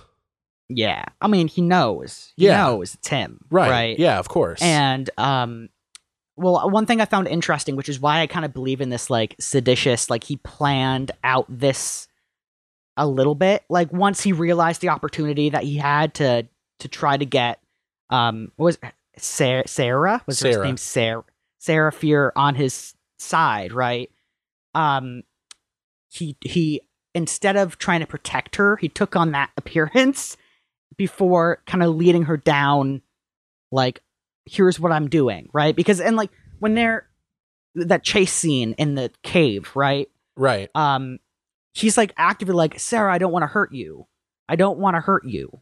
Right? I just want to explain. Let me explain this. Right? And like he doesn't want to hurt her, but he will if he has to. Well, that's the thing. It's not that he doesn't want to hurt her, because he will. Oh, right? Yeah. It's more that he like wants her around as like something for him to have. Somewhat. He wants her to be complicit in his plan. And it might be on a human level. Like he might feel bad, right, about like summoning the devil and making his crops better, because look at those carrots. Oh yeah. Right. But it could be too that he wants to try to mitigate his guilt by getting someone in on it. Yeah. Right. And it's like just multi-level, and I liked how that was, right? But of course we know that Sarah was like, no, I'm not going to help you murder people. Mm-hmm. Right. Well, and also at that point, she was pretty much screwed. Like there's no way that you can come back from that. Like they were going to kill her. Well, right. But also like his house was considered like, oh, he doesn't have the witch, right? Like his house doesn't have the witch, right? He could have just hid her in his house, objectively speaking, right? Well, they end up searching him anyway. Yeah, but like they're not gonna find the satanic fucking temple, right? Yeah. But like he could have. What I'm trying to say is he could have like kept her around as a tool, to get his objectives kind of done. Yeah. That's kind of it. I think maybe you could look at it as he cares about her, but it's not about caring. He wants to use her. That's that's the thing. There's multiple ways of looking at it, because it is kind of open-ended, like the extent to which he cares about anyone really. But you could read it as like he is straight up evil and he doesn't care about her, or you could read it as like, yeah, sure, he cares about her on like a human level, and they're personally like friends, right? But it's not like he's going to throw away his chance at having a prosperous life and a prosperous bloodline just for this girl. Like he cares about her. You could argue, but he cares more about his deal with the devil. Yeah, for sure. So are we to presume then that because it's shown that his like wife and child died? Yeah, it's so unclear whether the bloodline is like it's like his kids or his brother's kids. Because Solomon did have a brother like still at the town. I think he was like kind of like how Nick was the sheriff and his brother was the mayor. Similar situation. Okay. I think Solomon's brother was like some kind of leader in the town. Okay. So it might have been his kids. I just really liked the layers of I guess humanity in it. Yeah. Right? Of both like human flaws and plot, and I just liked it. It was great. It was pretty cool. Especially like the twist that it's actually the sheriff. Oh yeah. Right? Like I'm a person who can smell out like horror movies pretty quick. Yeah. Didn't see that shit coming. You had me completely. Yeah, it's a good twist. Charged. It's a great twist. And it's not like out of nowhere also. Like it's subversive, like you don't expect it, but once it does, like once you realize, like it still makes sense. Like the series, like the first time you watch it through, it's like, okay, there's a witch and she like cursed the town, and you know, you can follow it along, it makes sense, but you can still rewatch it with the knowledge of how it turns out. And it still is like a cohesive narrative. Like it still makes sense. Yeah. What else? I was going to say something else about it. I was going to say something else. Oh yeah. I like also that, like, of course it's a curse with rules, right? Yeah. And a logic that makes some cohesive sense to it, right? Which is why I like the creativity of them getting some of the blood and putting it into a bucket with like some neon paint and water. Right. Yeah, I wanted to get to the finale bit, you know? Yeah. Yeah, now that we've gotten through all the 1666 stuff, like the end, like when it's back to 1994 and they're like in the mall, that whole sequence is great. I love it. It was really good. Especially that like I like the callback to the guy that the brother like got out of jail. I liked bringing him back. You know, the janitor. The janitor from he was in the first movie. Yeah, sorry. Yeah, him. Yeah, I like how I like bringing he's the him dude back. Who was like completely divorced from whatever was going on with this whole curse thing. Completely and so they had to have like a removed. sit down. Listen. So there's a curse. Yeah. Here's the proof. She is possessed. You can see that's not how a person that you can't humanly do what she's doing. Yeah. What I like about possible. what I like about it is that, like, sure, yeah, he asks for details later on. He's like, yeah, I got to know what we're doing here. But like when they first bring him on, they're just like, hey, you want to kill Sheriff Good? He's like, yeah, sure. Yeah, sure. let's do it. No, I like how he's like, wait, for real? And they're like, yeah. And instead of being like, well, hold on a second, he's like, let me get my coat. Yeah. I love it. I love it. It was great. Hold on, let me get my coat. Better to have it than not need it than need it but not have it, you know, especially with the whole, especially with this fall weather. You know, it makes me a little chilly. So yeah, I don't want to get a cold. Can we get some chai lattes while we're at it? While we're on our way over. I could really use a good chai. Yeah, you know, maybe with some pumpkin spice in it. That'd be nice. Yeah. But one thing that kind of like got me is that like in the first movie they could have just locked the demons up. Yeah, well, it's kind of there's no really like permanent way to get rid of them without ending the curse like they did at the end of the third one. I mean, they could have just locked them up and like just watched them, right? And then like waited for adults or someone, right? Or anyone. Well, they could just like ooze away because they are just like ooze monsters. Okay. They even true. Like remember the first one, they like locked them in the bathroom and then blew them up. Yeah. Then they just like reanimated because they're just devil goo. Fair enough. Yeah. But no, I did like you said earlier how they like they blended like the blood with the neon paint. Yeah. Like they put some common sense to this. Like, I like that they see them. They like graffitied the walls. They wrote like "Up yours, Sheriff Good" on the Sheriff Evil. Oh yeah, like Sheriff Good is evil. Yeah. I also like how the rubber kind of hit the road when the cops like come in and they're like, freeze. Yeah. Now you can't just break in here and paint up the place and put down your weapons and blah blah blah blah blah. And then they just like get slaughtered. And then there's that one cop who is like, it's like, who the fuck is that? Yeah. Who just stabbed my other deputy, right? Yeah. And so he's like, put down the weapon. And of course the demon's just crawling toward him and he shoots the demon like a couple times in the head. And he's just like, what the fuck? What's going on? You know what it reminds me of? Remember The Watch? No. The Ben Stiller movie, Vince Vaughn, Jonah Hill, they were in it. Sure. The aliens in the Costco. Okay. Oh yeah, that one. Yeah. It reminds me of the part where like the two cops show up and then they like both get stabbed. One of them dies. They're like, hey, what are you doing? You can't break into Costco. This shit's illegal. It's the same scene. Yeah. But I really liked that adage of common sense to like, we're going to use a rule of this curse to our advantage. Yeah. Right. As the army would say, improvise, adapt, overcome. Yeah. I wanted to point out, I only just made this connection rewatching it last night. But it also explains why the monsters went after Sam in the first movie and why they're now going after Dina in this one.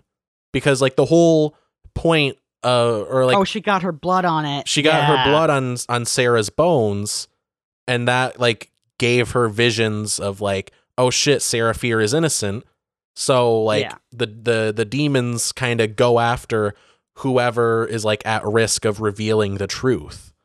Mm-hmm. So I think in the second one, Ziggy like gets a little bit of blood on the bones, and like up until when Dina gets her blood on the bones, like no one really gets the full picture.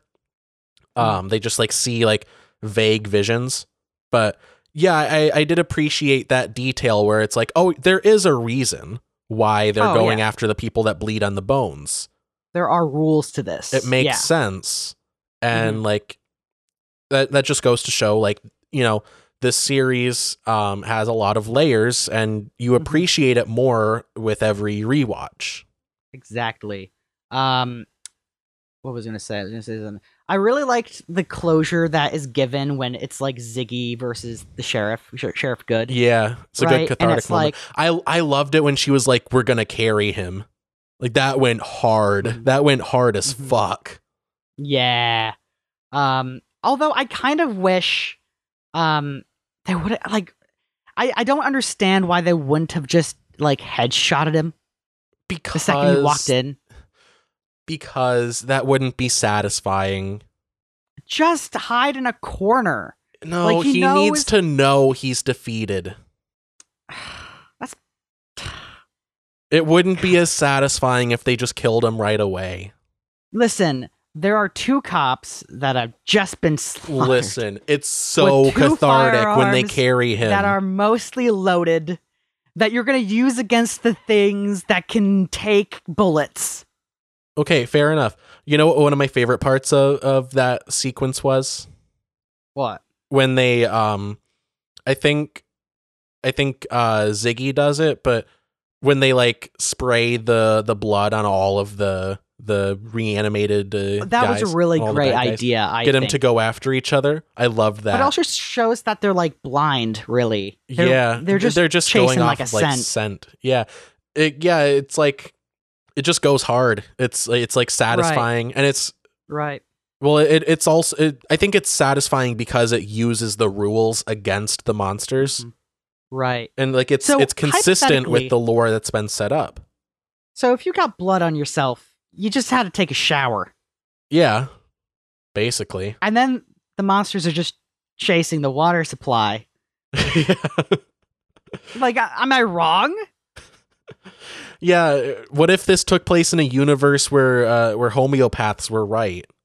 you know, and the water remembers being Sam's blood. What if in the past, what if like Dina or someone had donated blood? Are the monsters gonna go to the hospital or blood bank that that's a good blood point. is, and or do they understand that blood is needed for other things? Yeah. Like the devil's like, listen, I'm evil, but I'm not about to listen. Like, I'm a bad guy, but I'm not a bad guy. Listen, I'm a bad guy. I may be a demon, evil. but I'm not a monster. Come on, listen, I have some class here, okay? Yeah. But you just have to take a shower, right? And then you're good. So technically, in the first movie, they would still be going after the one person whose blood got on Sarah's bones. And if you got in the way of that, they would then kill you. Yeah. Okay. Because I was thinking, that was the whole thing with the first one. Like they were going after like all of them because the monsters were trying to get to Sam. But I was trying to say remember the dude who was just like, damn, she's hot. Oh yeah, Simon. I mean, if he didn't have any blood on him, dude, he would definitely fuck that pile of devil goo. Dude, who wouldn't? I mean, you gotta wonder, not to be too gross, but if you were to do what he wanted to do, what would it feel like? Again, not to get too gross, but we don't know what temperature that devil goo is. I mean, why would it be body temperature? How do we know it's not room temperature? How do we know that it's not cold and clammy? I just imagine him fucking shorts on his fucking ankle, shuffling slowly. Yeah. As she walks down the hall. Yeah, she's walking away from him towards Sam, and he's like, "Wait, come back.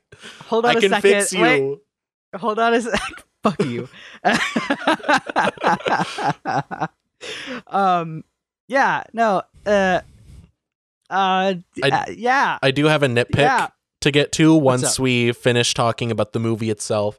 But I think the last thing that I wanted to bring up about the movie is how do you feel about the cliffhanger ending?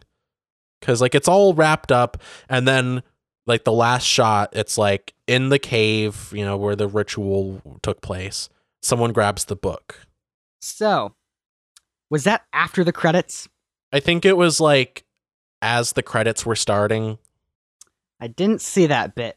Yeah, it's fine. It's basically just a shot of the room where the devil okay. thing Someone steals happened. the book allegedly. Yeah, someone off camera grabs the book, takes it. They're basically teasing a sequel. And then they went to Washington D.C. Yeah, no, it's specifically to the Supreme Court. I think all of the members of the Supreme Court, well, the Federalist Society ones, they are definitely devil goo people. Yeah, but no, how do you feel about that? But they kill in a more insidious way. Yeah. They make sure you're pregnant first. Yeah, I know. They kill. Yeah, their murder is more abstract, more premeditated. But I don't like that they're teasing a sequel, because it all wraps up nicely. I think it wrapped up really nicely.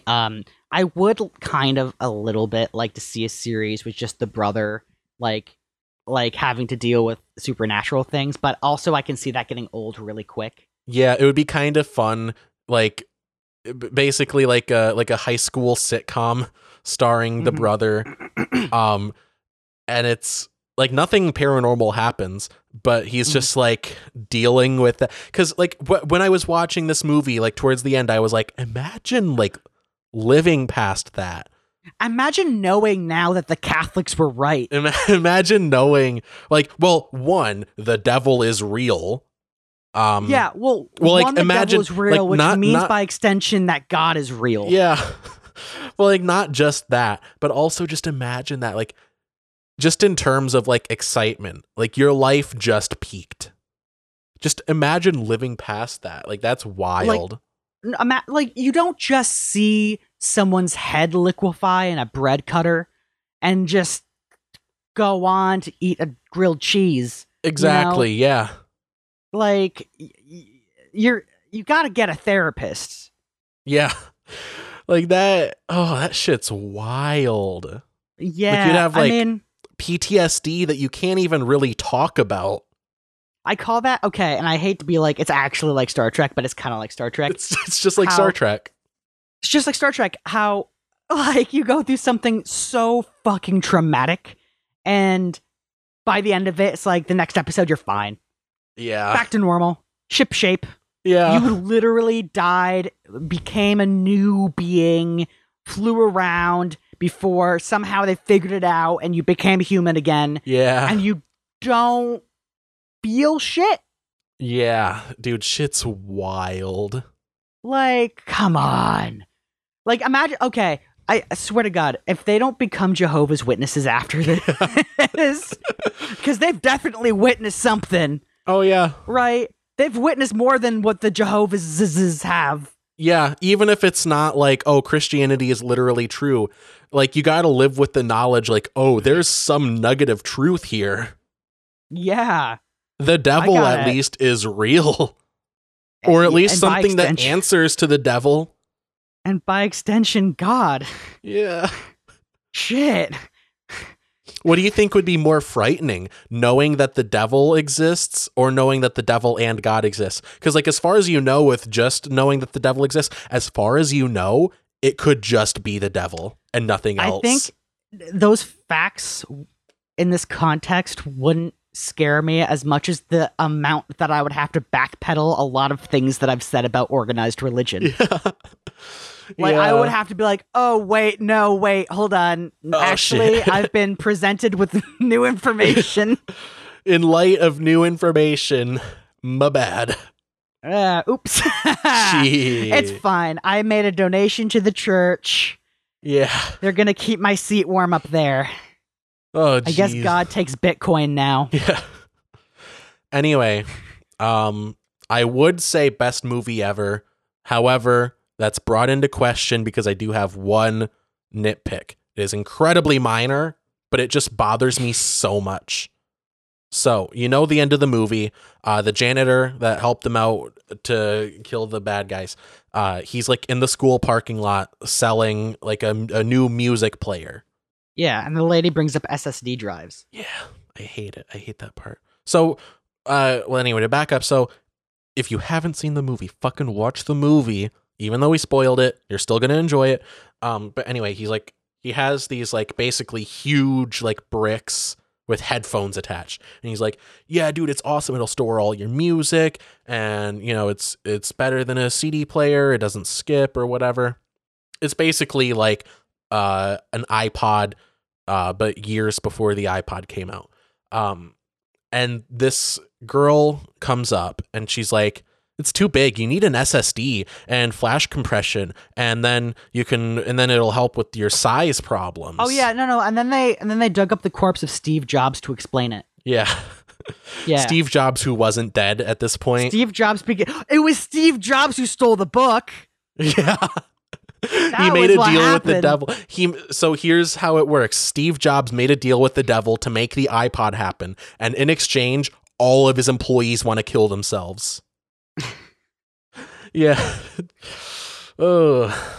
Turns out, actually, SSDs go against the laws of physics and are actually a product of Satan. Yeah.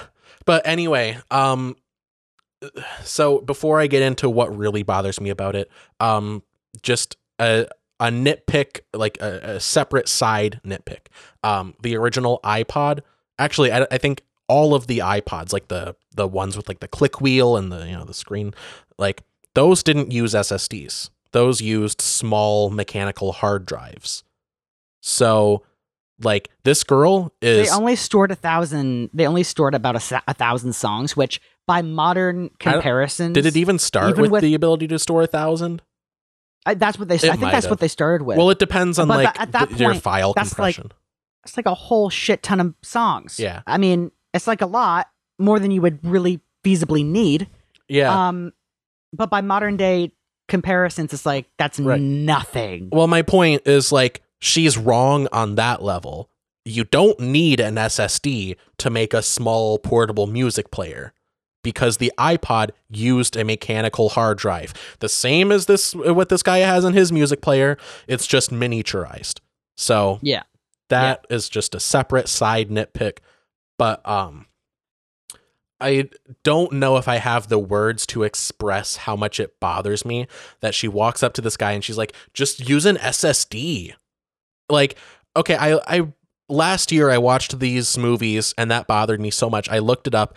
I believe, like, I don't have exact figures, but to get, like, just an SSD, you'd have to spend, like, in the territory of thousands of dollars. And it would be in 1994 money, not even like a high capacity drive, anything like that, because they, like, were very cutting edge at the time. Would she even know what an SSD is? Right. And if she did know, she would realize, oh, this is like NASA level shit. But even then, like, she would only know about it in, like, a theoretical, like, oh, that is possible. But we're not there yet in manufacturing. Well, like, her walking up to this guy and being like, you need an SSD. Like, it's exactly like walking up to someone and you're like, oh, you know, your car doesn't go fast enough. Just, like, have a Tesla. Just invent a Tesla. It's like walking up to, like, a nuclear engineer and being like, oh, you just need to do nuclear fusion and not fission. It's like, just like, break the fucking laws of physics. Right. And like, I don't even have, I don't know if I have, like a metaphor, like, oh, your phone doesn't charge fast enough. Use a fucking arc reactor. Just get an arc reactor. Like, it bothers me so much. The fucking, like, audacity to be like, use this cutting edge technology that barely exists. Right. Exactly. But then she talks about, like, she says something along the lines of, like, use an SSD and flash compression. By the way, it's all jargon. It basically is meaningless what she is saying. She's basically saying, so it's just like in Star Trek. She's like, just have a faster, impossibly small device. Just have a better thing. But she's like, yeah, flash compression will help with your size problems. And I realize it's jargon. It's basically meaningless. But my understanding, and I do have a limited understanding, my understanding is what she is talking about, flash compression, would not help with physical size issues. It would help with data storage size issues, like in terms of, like, megabytes and gigabytes, like that version of size, like that form of size, it would help, I guess. But it wouldn't make it physically smaller. But couldn't that potentially mean only needing a smaller amount of storage? Well, like, the amount of storage and the amount of physical space an item takes up, they're not really all that related. Yeah. It's more so about, like, densely packing more, like, semiconductors or whatever. Again, I have a very limited understanding. It's more so about, like, densely packing stuff into a fixed amount of size. Into your butthole, yeah. Yeah, exactly. Well, like, all hard drives are, I believe, like, right. Well, like, all hard drives, all hard drives are the same. All hard drives are the same physical size, right? But, like, I shit out all of the world's saving SSDs. You Gavin? I create them with a Taco Bell and my gut. I'm almost done. Will you let me finish? Just like your mom did last night. Anyway, like, all hard drives are the same size. Come out of my butt. Yeah. All hard drives are the same size. Yeah, they came out of my butt. Yeah. All of them. Okay. I shit them all out. All right. Let me. Can I finish my thought? Gavin. You said you were gonna fuck my mom. God damn it! And I'm not gonna sit here. Look, I'm a truth teller. And what just can I say? be like, oh, okay. Anyway, all hard drives are physically the same size. Come out of my ass. I eat them. I eat sand. I chew it up. I drink water, and my body makes all the SSDs. I'm just going to start talking requires. Directly to the audience because Gavin, I don't think, is absorbing a word of what I'm saying. So all hard drives are the same physical size, but, like, the difference between like a 300 gigabyte hard drive and like a 4 terabyte hard drive is the difference of how much sand I consume. It's exactly. not going to Thank you. make the hard drive physically bigger. It's more so about like more densely packing like platters into the And I must drive. say, it's hard to push out some densely packed hard drives. So when she talks about like flash compression helping with your size issues, it would help with capacity. My ass to compress these shits. It might help with capacity, but not physical size. The toilet doesn't have the capacity for the hard drives that I'm shitting. And that's all that I will say. And it bothers me so much that I'm scene. so fucking funny, Alex. But then anyway, she signs Josh's cast. Turns out she's the person he's been talking to online. Turns out That's they go to the pretty same cool. school. That's neat. That's really neat. Kind of ties a bow Turns out on that's it. Steve Jobs' daughter. Yeah. She grew up to be Steve Jobs. No, you know what? Actually, I shouldn't give that scene too much shit. Okay, you know why? Because that situation is basically how we got the iPod. Because Apple's engineers were like, Steve, Mr. Jobs, I'm gonna be straight up with you. This shit is impossible. This shit, like you can't make a hard drive this small. And then Steve Jobs was like, Tony Stark built this in a cave.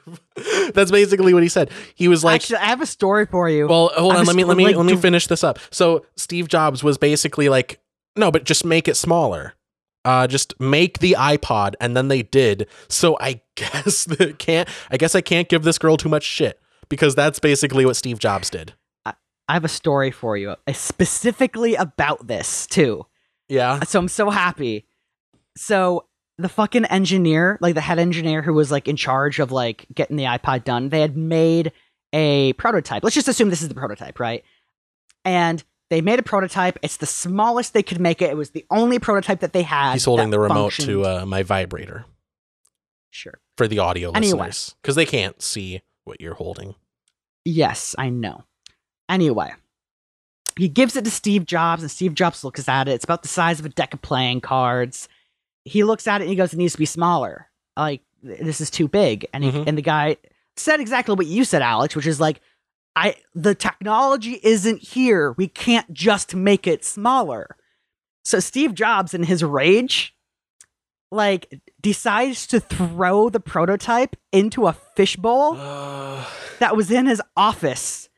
And the guy, obviously, the engineer is like flabbergasted because it's the only one that they have.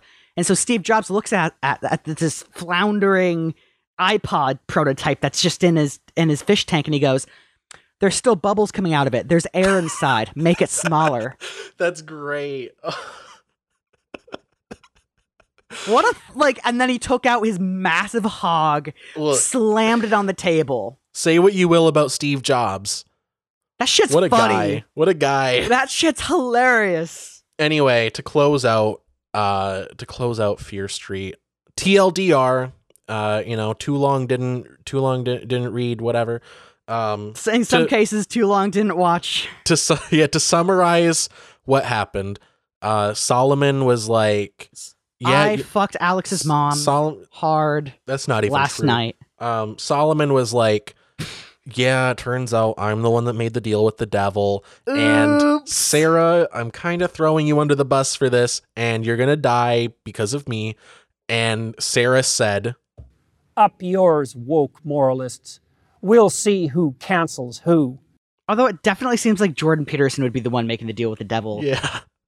But no, yeah, that kind of made me chuckle earlier when I was like, I can use that sound and it will fit actually perfectly. Yeah. Right. She really said, up yours, woke moralists. We'll see who cancels who. Verbatim. And then she cited Jordan Peterson as the creator of that quote. And then went on to talk about how bad woke moralists are in the modern futile days of 2022. Jordan Peterson style. Yeah, Sarah Fear should be considered an honorary member of the intellectual dark web. Yeah. Anyway, I'd say best movie ever, despite the flaws with the scene that I nitpicked. I think what she meant by you need an SSD is you need a super sexy demon. Yeah. Yeah, there's this girl with a razor. Yeah. With a razor, dude. Just get her to the party. She's fucking crazy, dude. Yeah. She'll cut your fucking ankles. Dude, she'll cut your dick off. Look, if I could speak on behalf of, what was her name? Ruby Lane or something? I don't know. If I could speak on behalf of her. It was something hot, though.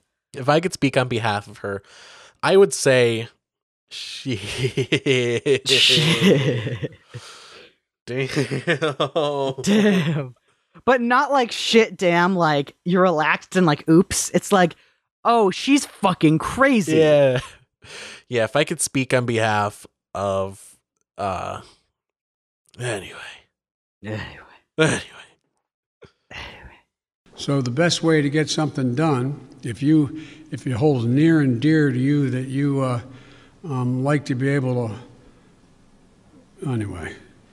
Wait. Let me set up a scene real quick. So fucking Solomon finds Sarah in his little dungeon, satanic altar place. Yeah. And she's almost like, why are you doing this? Play the Biden clip. So the best way to get something done, Anyway, I actually do have a setup for another sound pad, so bear with me. One part that really bothered me about the movie is how fucking gullible everyone was. All that you had to do was just be like, yeah, I saw Sarah and she was fucking the devil, and people would just believe you. Yeah. Yeah. Like Mad Thomas, the guy whose name is literally Mad Thomas, the guy that everyone knows is just constantly drunk walking around. He's like, yeah, I saw Sarah fucking the devil.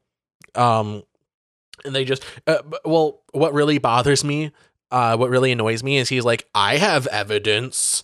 And then he just fucking At that lies. point, everyone should have just been like, shut the fuck up, Thomas. Well, like, what I imagine is, and keep in mind, this is a setup for a sound pad. After all, that is how I started this. Everyone was like, who should we look to for guidance in this situation? We really need someone to rally us together and tell us who to blame. And then one of them said, call a crackhead. How was that? How was that as a setup? That's a slow burner. See, you knew it. You knew it was a setup for a sound. Oh, I know that was a sound. I just didn't know what you were gonna use. Yeah, you knew that. You knew it was a setup. Fitting. But it was so fitting. Yeah. Let's find the craziest fucker around. You. Yeah. And yeah, that's the guy. Look.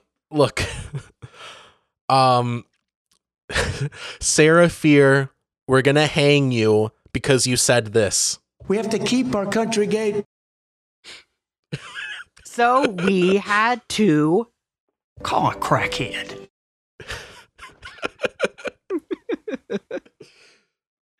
And if you in this next one, if you replace black people with Sarah Fear and George Bush with the town of Union, this would be the case. George Bush doesn't care about black people. Correct. Yeah. Anyway, best movie ever. What are we going to watch next week, Gavin? I almost forgot to ask. It's your turn to pick. Motherfucker, I'm in college. You think I have time to fucking think about what movie we're going to watch next? Okay, I don't know, Alex. Is there anything that you've been wanting to watch? 5:30 to finish an assignment, Alex. Is there anything that you want to watch? Anything that perhaps you would watch anyway, as it is an uphill battle to get you to watch things? I want to watch my dreams because I just want to fucking sleep, Alex. Okay. Well, if you don't have any ideas, I have one. Hit me. I'll just say I'll sign off on it. So the Jordan Peele movie Nope came out earlier this year? Yeah. It's supposed to be good. I haven't seen it yet, but supposedly it's pretty good. I just got it on Blu-ray, so it is on Plex. You can Plex it. So you want to watch it and talk about it next week? I really hope he makes a sequel to it called Yup. Yeah. So the best way to get something done, if it holds near and dear to you that you like to be able to, anyway. Yeah. Anyway, so next week's movie is Nope. Fear Street 4, electric. Yeah. Yeah. Yeah. Oh, geez. People like review bombed it on Google. Bunch of 1 stars. Probably people being like, it's too woke.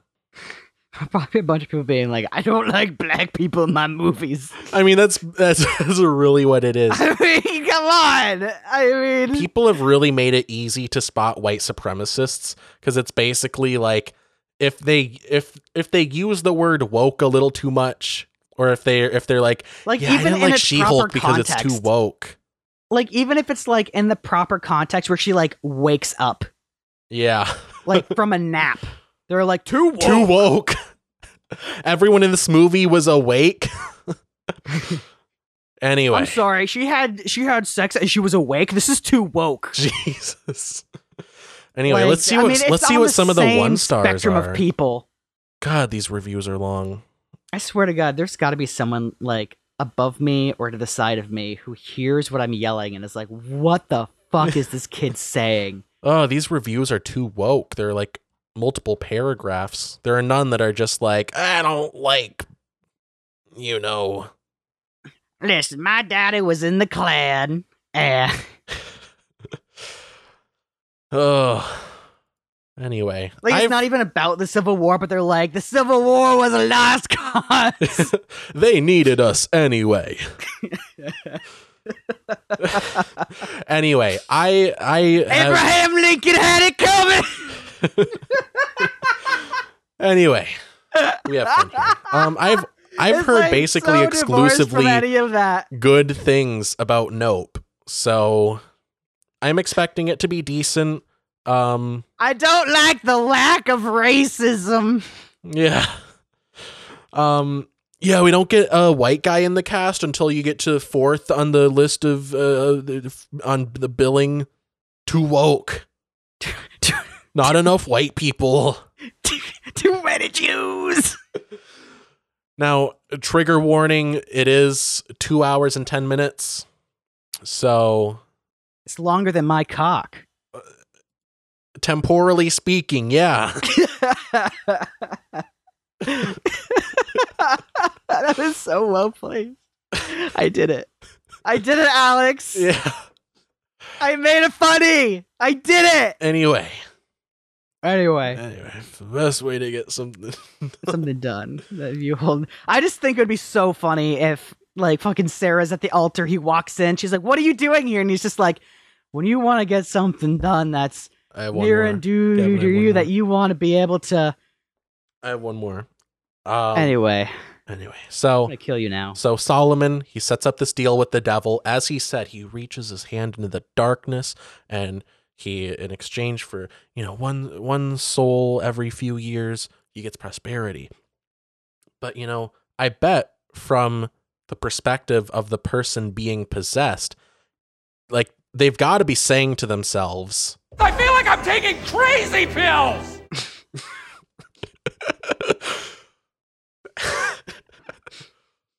Like, okay, it's really an art. There's an art. You don't have to like kill people to get someone's soul to be devoted to Satan. There's a Church of Satan. Yeah, and I'm sure one of them is suicidal. Jesus. Like you can just be like, "Hey, listen, how about that?" Anyway. All right. To any prospective employers, that was a joke. Yeah. So anyway, Fear Street Part 3, best movie ever. Next week's movie, Nope. You want to get to recommendations? I'd love to. Actually, I have a recommendation to say right now. Awesome. What is it? There's another YouTube channel that I've started to... Fuck. Oh, good. Hold on. Another YouTube channel I've started to enjoy. His name is Ben Shapiro. Okay. Hold on. Hang on. Give me a second. His name is Wendigoon. That sounds familiar. Can you describe? He does like just plot analysis about like Dante's Inferno and different like horror genre / biblical fan fiction. Yeah, and if you don't know, audience, Dante's Inferno is basically like where we get our modern idea of hell. And it's also biblical fan fiction, if you didn't know. It is biblical fan fiction. That is, it's biblical self-insert fan biblical fan fiction too. Right. That the church was like, yeah, that sounds good. But yeah, just to get an idea of how factually based religion is, everything that we imagine about hell came from this poem, basically. The Bible doesn't really have a lot of details on what hell is like. So our entire idea of what hell is like, if you factually believe in hell, just know your idea of it came from this piece of fiction, this fan fiction.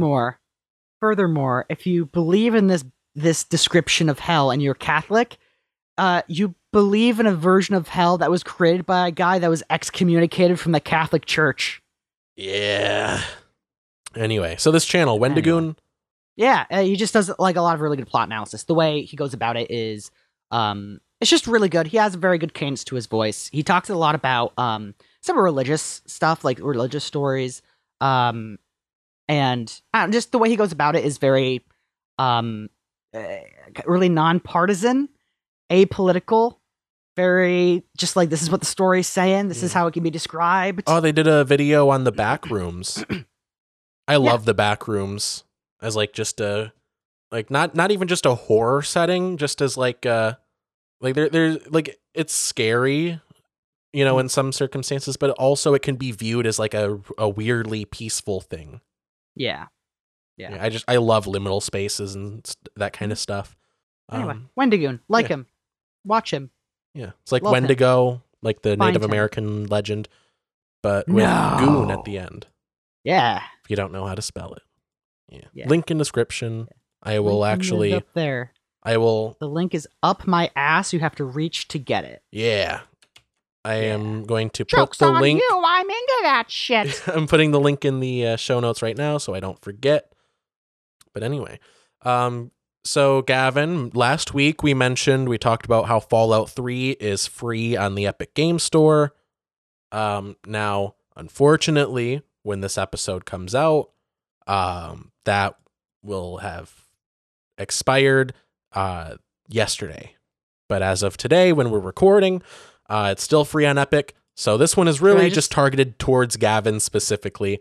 Are you just telling me to get on my Steam account and just get it? Not Steam, Epic. So you'll need to download the Epic Games Launcher, make an account if you don't have one, and then claim Fallout 3. Game of the Year edition, so it has all the DLC and everything. What if I'm just into the lore but not the game? You said that you wanted to play it.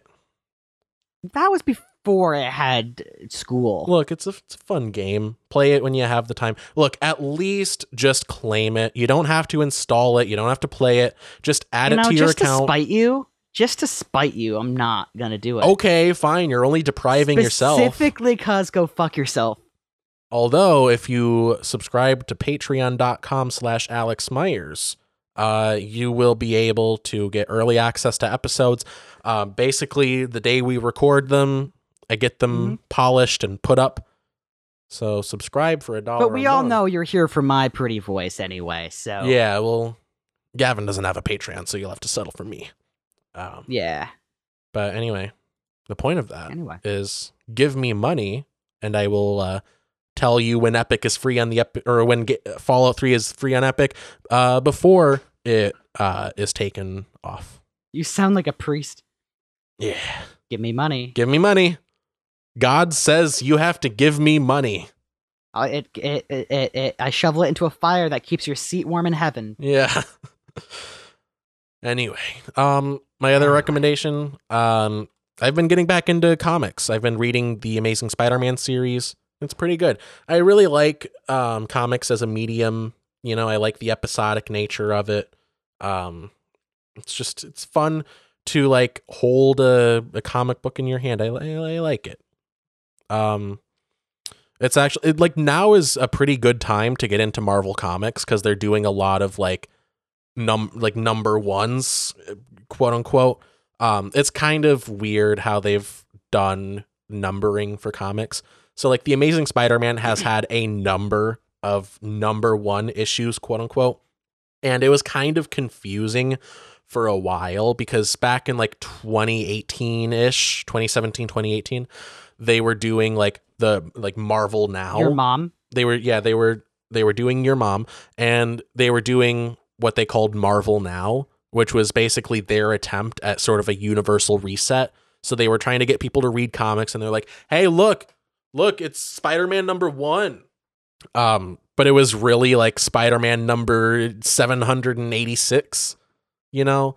So it's confusing for longtime readers if you're like going by like what's now referred to as the legacy number. But yeah, they were doing like new #1s. I like how they're doing it now where like, you know, as an example, you know, this is the Amazing Spider-Man #8. So it's for the viewers, he's holding up a naked picture of his mother. It's actually Gavin's mother. It's actually his mother. I know what his mom looks like. Gavin can't tell the difference because he's fucking blind. But anyway, so for example, that's the Amazing Spider-Man, quote unquote, #8. It's really just the 8th issue in this current run. But it also has the legacy number. So the legacy number is 902. So it's the 902nd cut this out. Spider-Man comic. You're What? just gonna cut my fucking audio out. This bit. You're gonna just fucking. But anyway, my point is it's a good time to get into comics. I think they're doing a lot of sort of status quo resets. Like, I know for a while they had Peter Parker be like the head of his own corporation. People didn't really like that, but now it's like sort of back to the status quo because he's like a broke single dude just trying to make his way in the world or whatever. But also like there are a lot of changes to the status quo. But you know, it's Peter Parker also takes on a third alias as a porn star named Peter Pecker. Yeah. Anyway. Yeah. Yeah, I think it's like familiar yet different enough that it's not you're not just reading like the same old stuff, but there is like, you know, a degree of familiarity and like accessibility, and I like that. Yeah. Like this run is pretty good. I've been reading the series that started this April, and like you can get the first volume with the first 5 issues, the second volume with the second 5 that's coming out next month. But yeah, it's a good time to get into Spider-Man comics, and I recommend it. If you've tried reading comics digitally, like on your phone or on iPad, it's like it's not the same as reading like a physical comic book. So if you didn't like reading digitally, you might like reading like the physical books, which also come with digital editions. Like you can get a digital copy for free with your like physical copy, kind of like how they do with movies now. And then you can totally just do the snipping tool and just get it, like send it anyway. Yeah, pirate. I can't condone piracy. I can't either, but I totally can. Yeah. Anyway, we have fun here. We do. Yeah. I have a video recommendation. This is Why Queer TV is Getting Worse from what's the channel? From Verily Bitchy on YouTube. Link in description. The video basically talks about like one part of the video is talking about like biphobia and about how like a lot of movies and TV don't really do bisexual representation because like it's kind of lose-lose, because like straight people don't like bi people because they think they're gay, and gay people don't like bi people because they think they're straight. And they're like it's a pretty like looked down upon group. And so like, you know, the profit motive in media, and it's talked about in the video, the profit motive in media stops artists from being able to like tell bisexual stories because you can't sell it as well. Mm-hmm. And the video talks about how one of like the BBC sort of channel, it was like Channel 4 or something, one of the shows in Britain, since it's like publicly funded and it's meant to be like a queer representation kind of channel, like it's allowed more artistic freedom to like tell stories like by and for that group. Partially because like they're just not allowed to pivot away from that because like their funding is meant for, you know, this thing, you know, but also they don't really have any motivation or incentive to pivot away from that kind of more niche stuff because they don't have a profit motive. They're not supposed to make a profit. They're just supposed to create art. And it's a good exploration of that kind of stuff.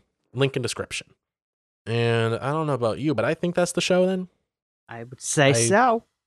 You know, not to be so bold, but I think so. Anyway, thank you everyone for listening to another episode of Bold of You to Say. If you liked it, then like it. If you subscribe, then subscribe. Share the show with a friend. Tweet our episodes. Tweet our clips. Our clips channel is in the description. Join our Discord. We actually got someone in the Discord that found one of our clips on YouTube, and they joined the Discord. And they liked the show. And I like that people. That's neat. I think that's neat. I think that, you know, wow. That makes me think of how when. Anyway. So join the Discord, send memes, inflate our egos. Inflate our assets, even. Yeah. Can we get big enough that we can create our own crypto to pump and dump? You know, help us commit tax fraud. Help us go on the Logan Paul pipeline. Help us make bad worse. Yeah. Follow me on social media. Don't follow Gavin anywhere. Do not follow me. Quite frankly, it's unwise. You don't want to. I will find you and I will hug you. Trust me. I don't think I won't. Yeah. I'll hug you. I'll hug your pets. I'll hug your parents. Yeah. I'll hug them. He'll fuck your mom. No, I stop at hugging, but he'll hug your mom. I'll hug him. Yeah. Anyway, play the show out loud at work. Just get anyone who has ears cause a that public work. Disturbance with our, with our podcast. Yeah. Look, bottom line, anyone that can listen to the show should and will. Fuck it. Violate your local sound ordinance with the sound of our podcast. Yeah. Invent a new form of speaker that can play this show loud enough that everyone can hear it. Make a speaker that's so loud you can hear it in space. Yeah. Even though sound can't travel in space, just fucking do it. Just put an SSD in there. Yeah, just make it. Yeah, just fucking do it. Anyway, subscribe so you don't miss the next episode. Turn on notifications, turn on automatic downloads. And let's get the fuck out of here. Let's get the hell out of Dodge. Fucking leave. Let's get out of there. Let's leave while we still can. Let's just leave.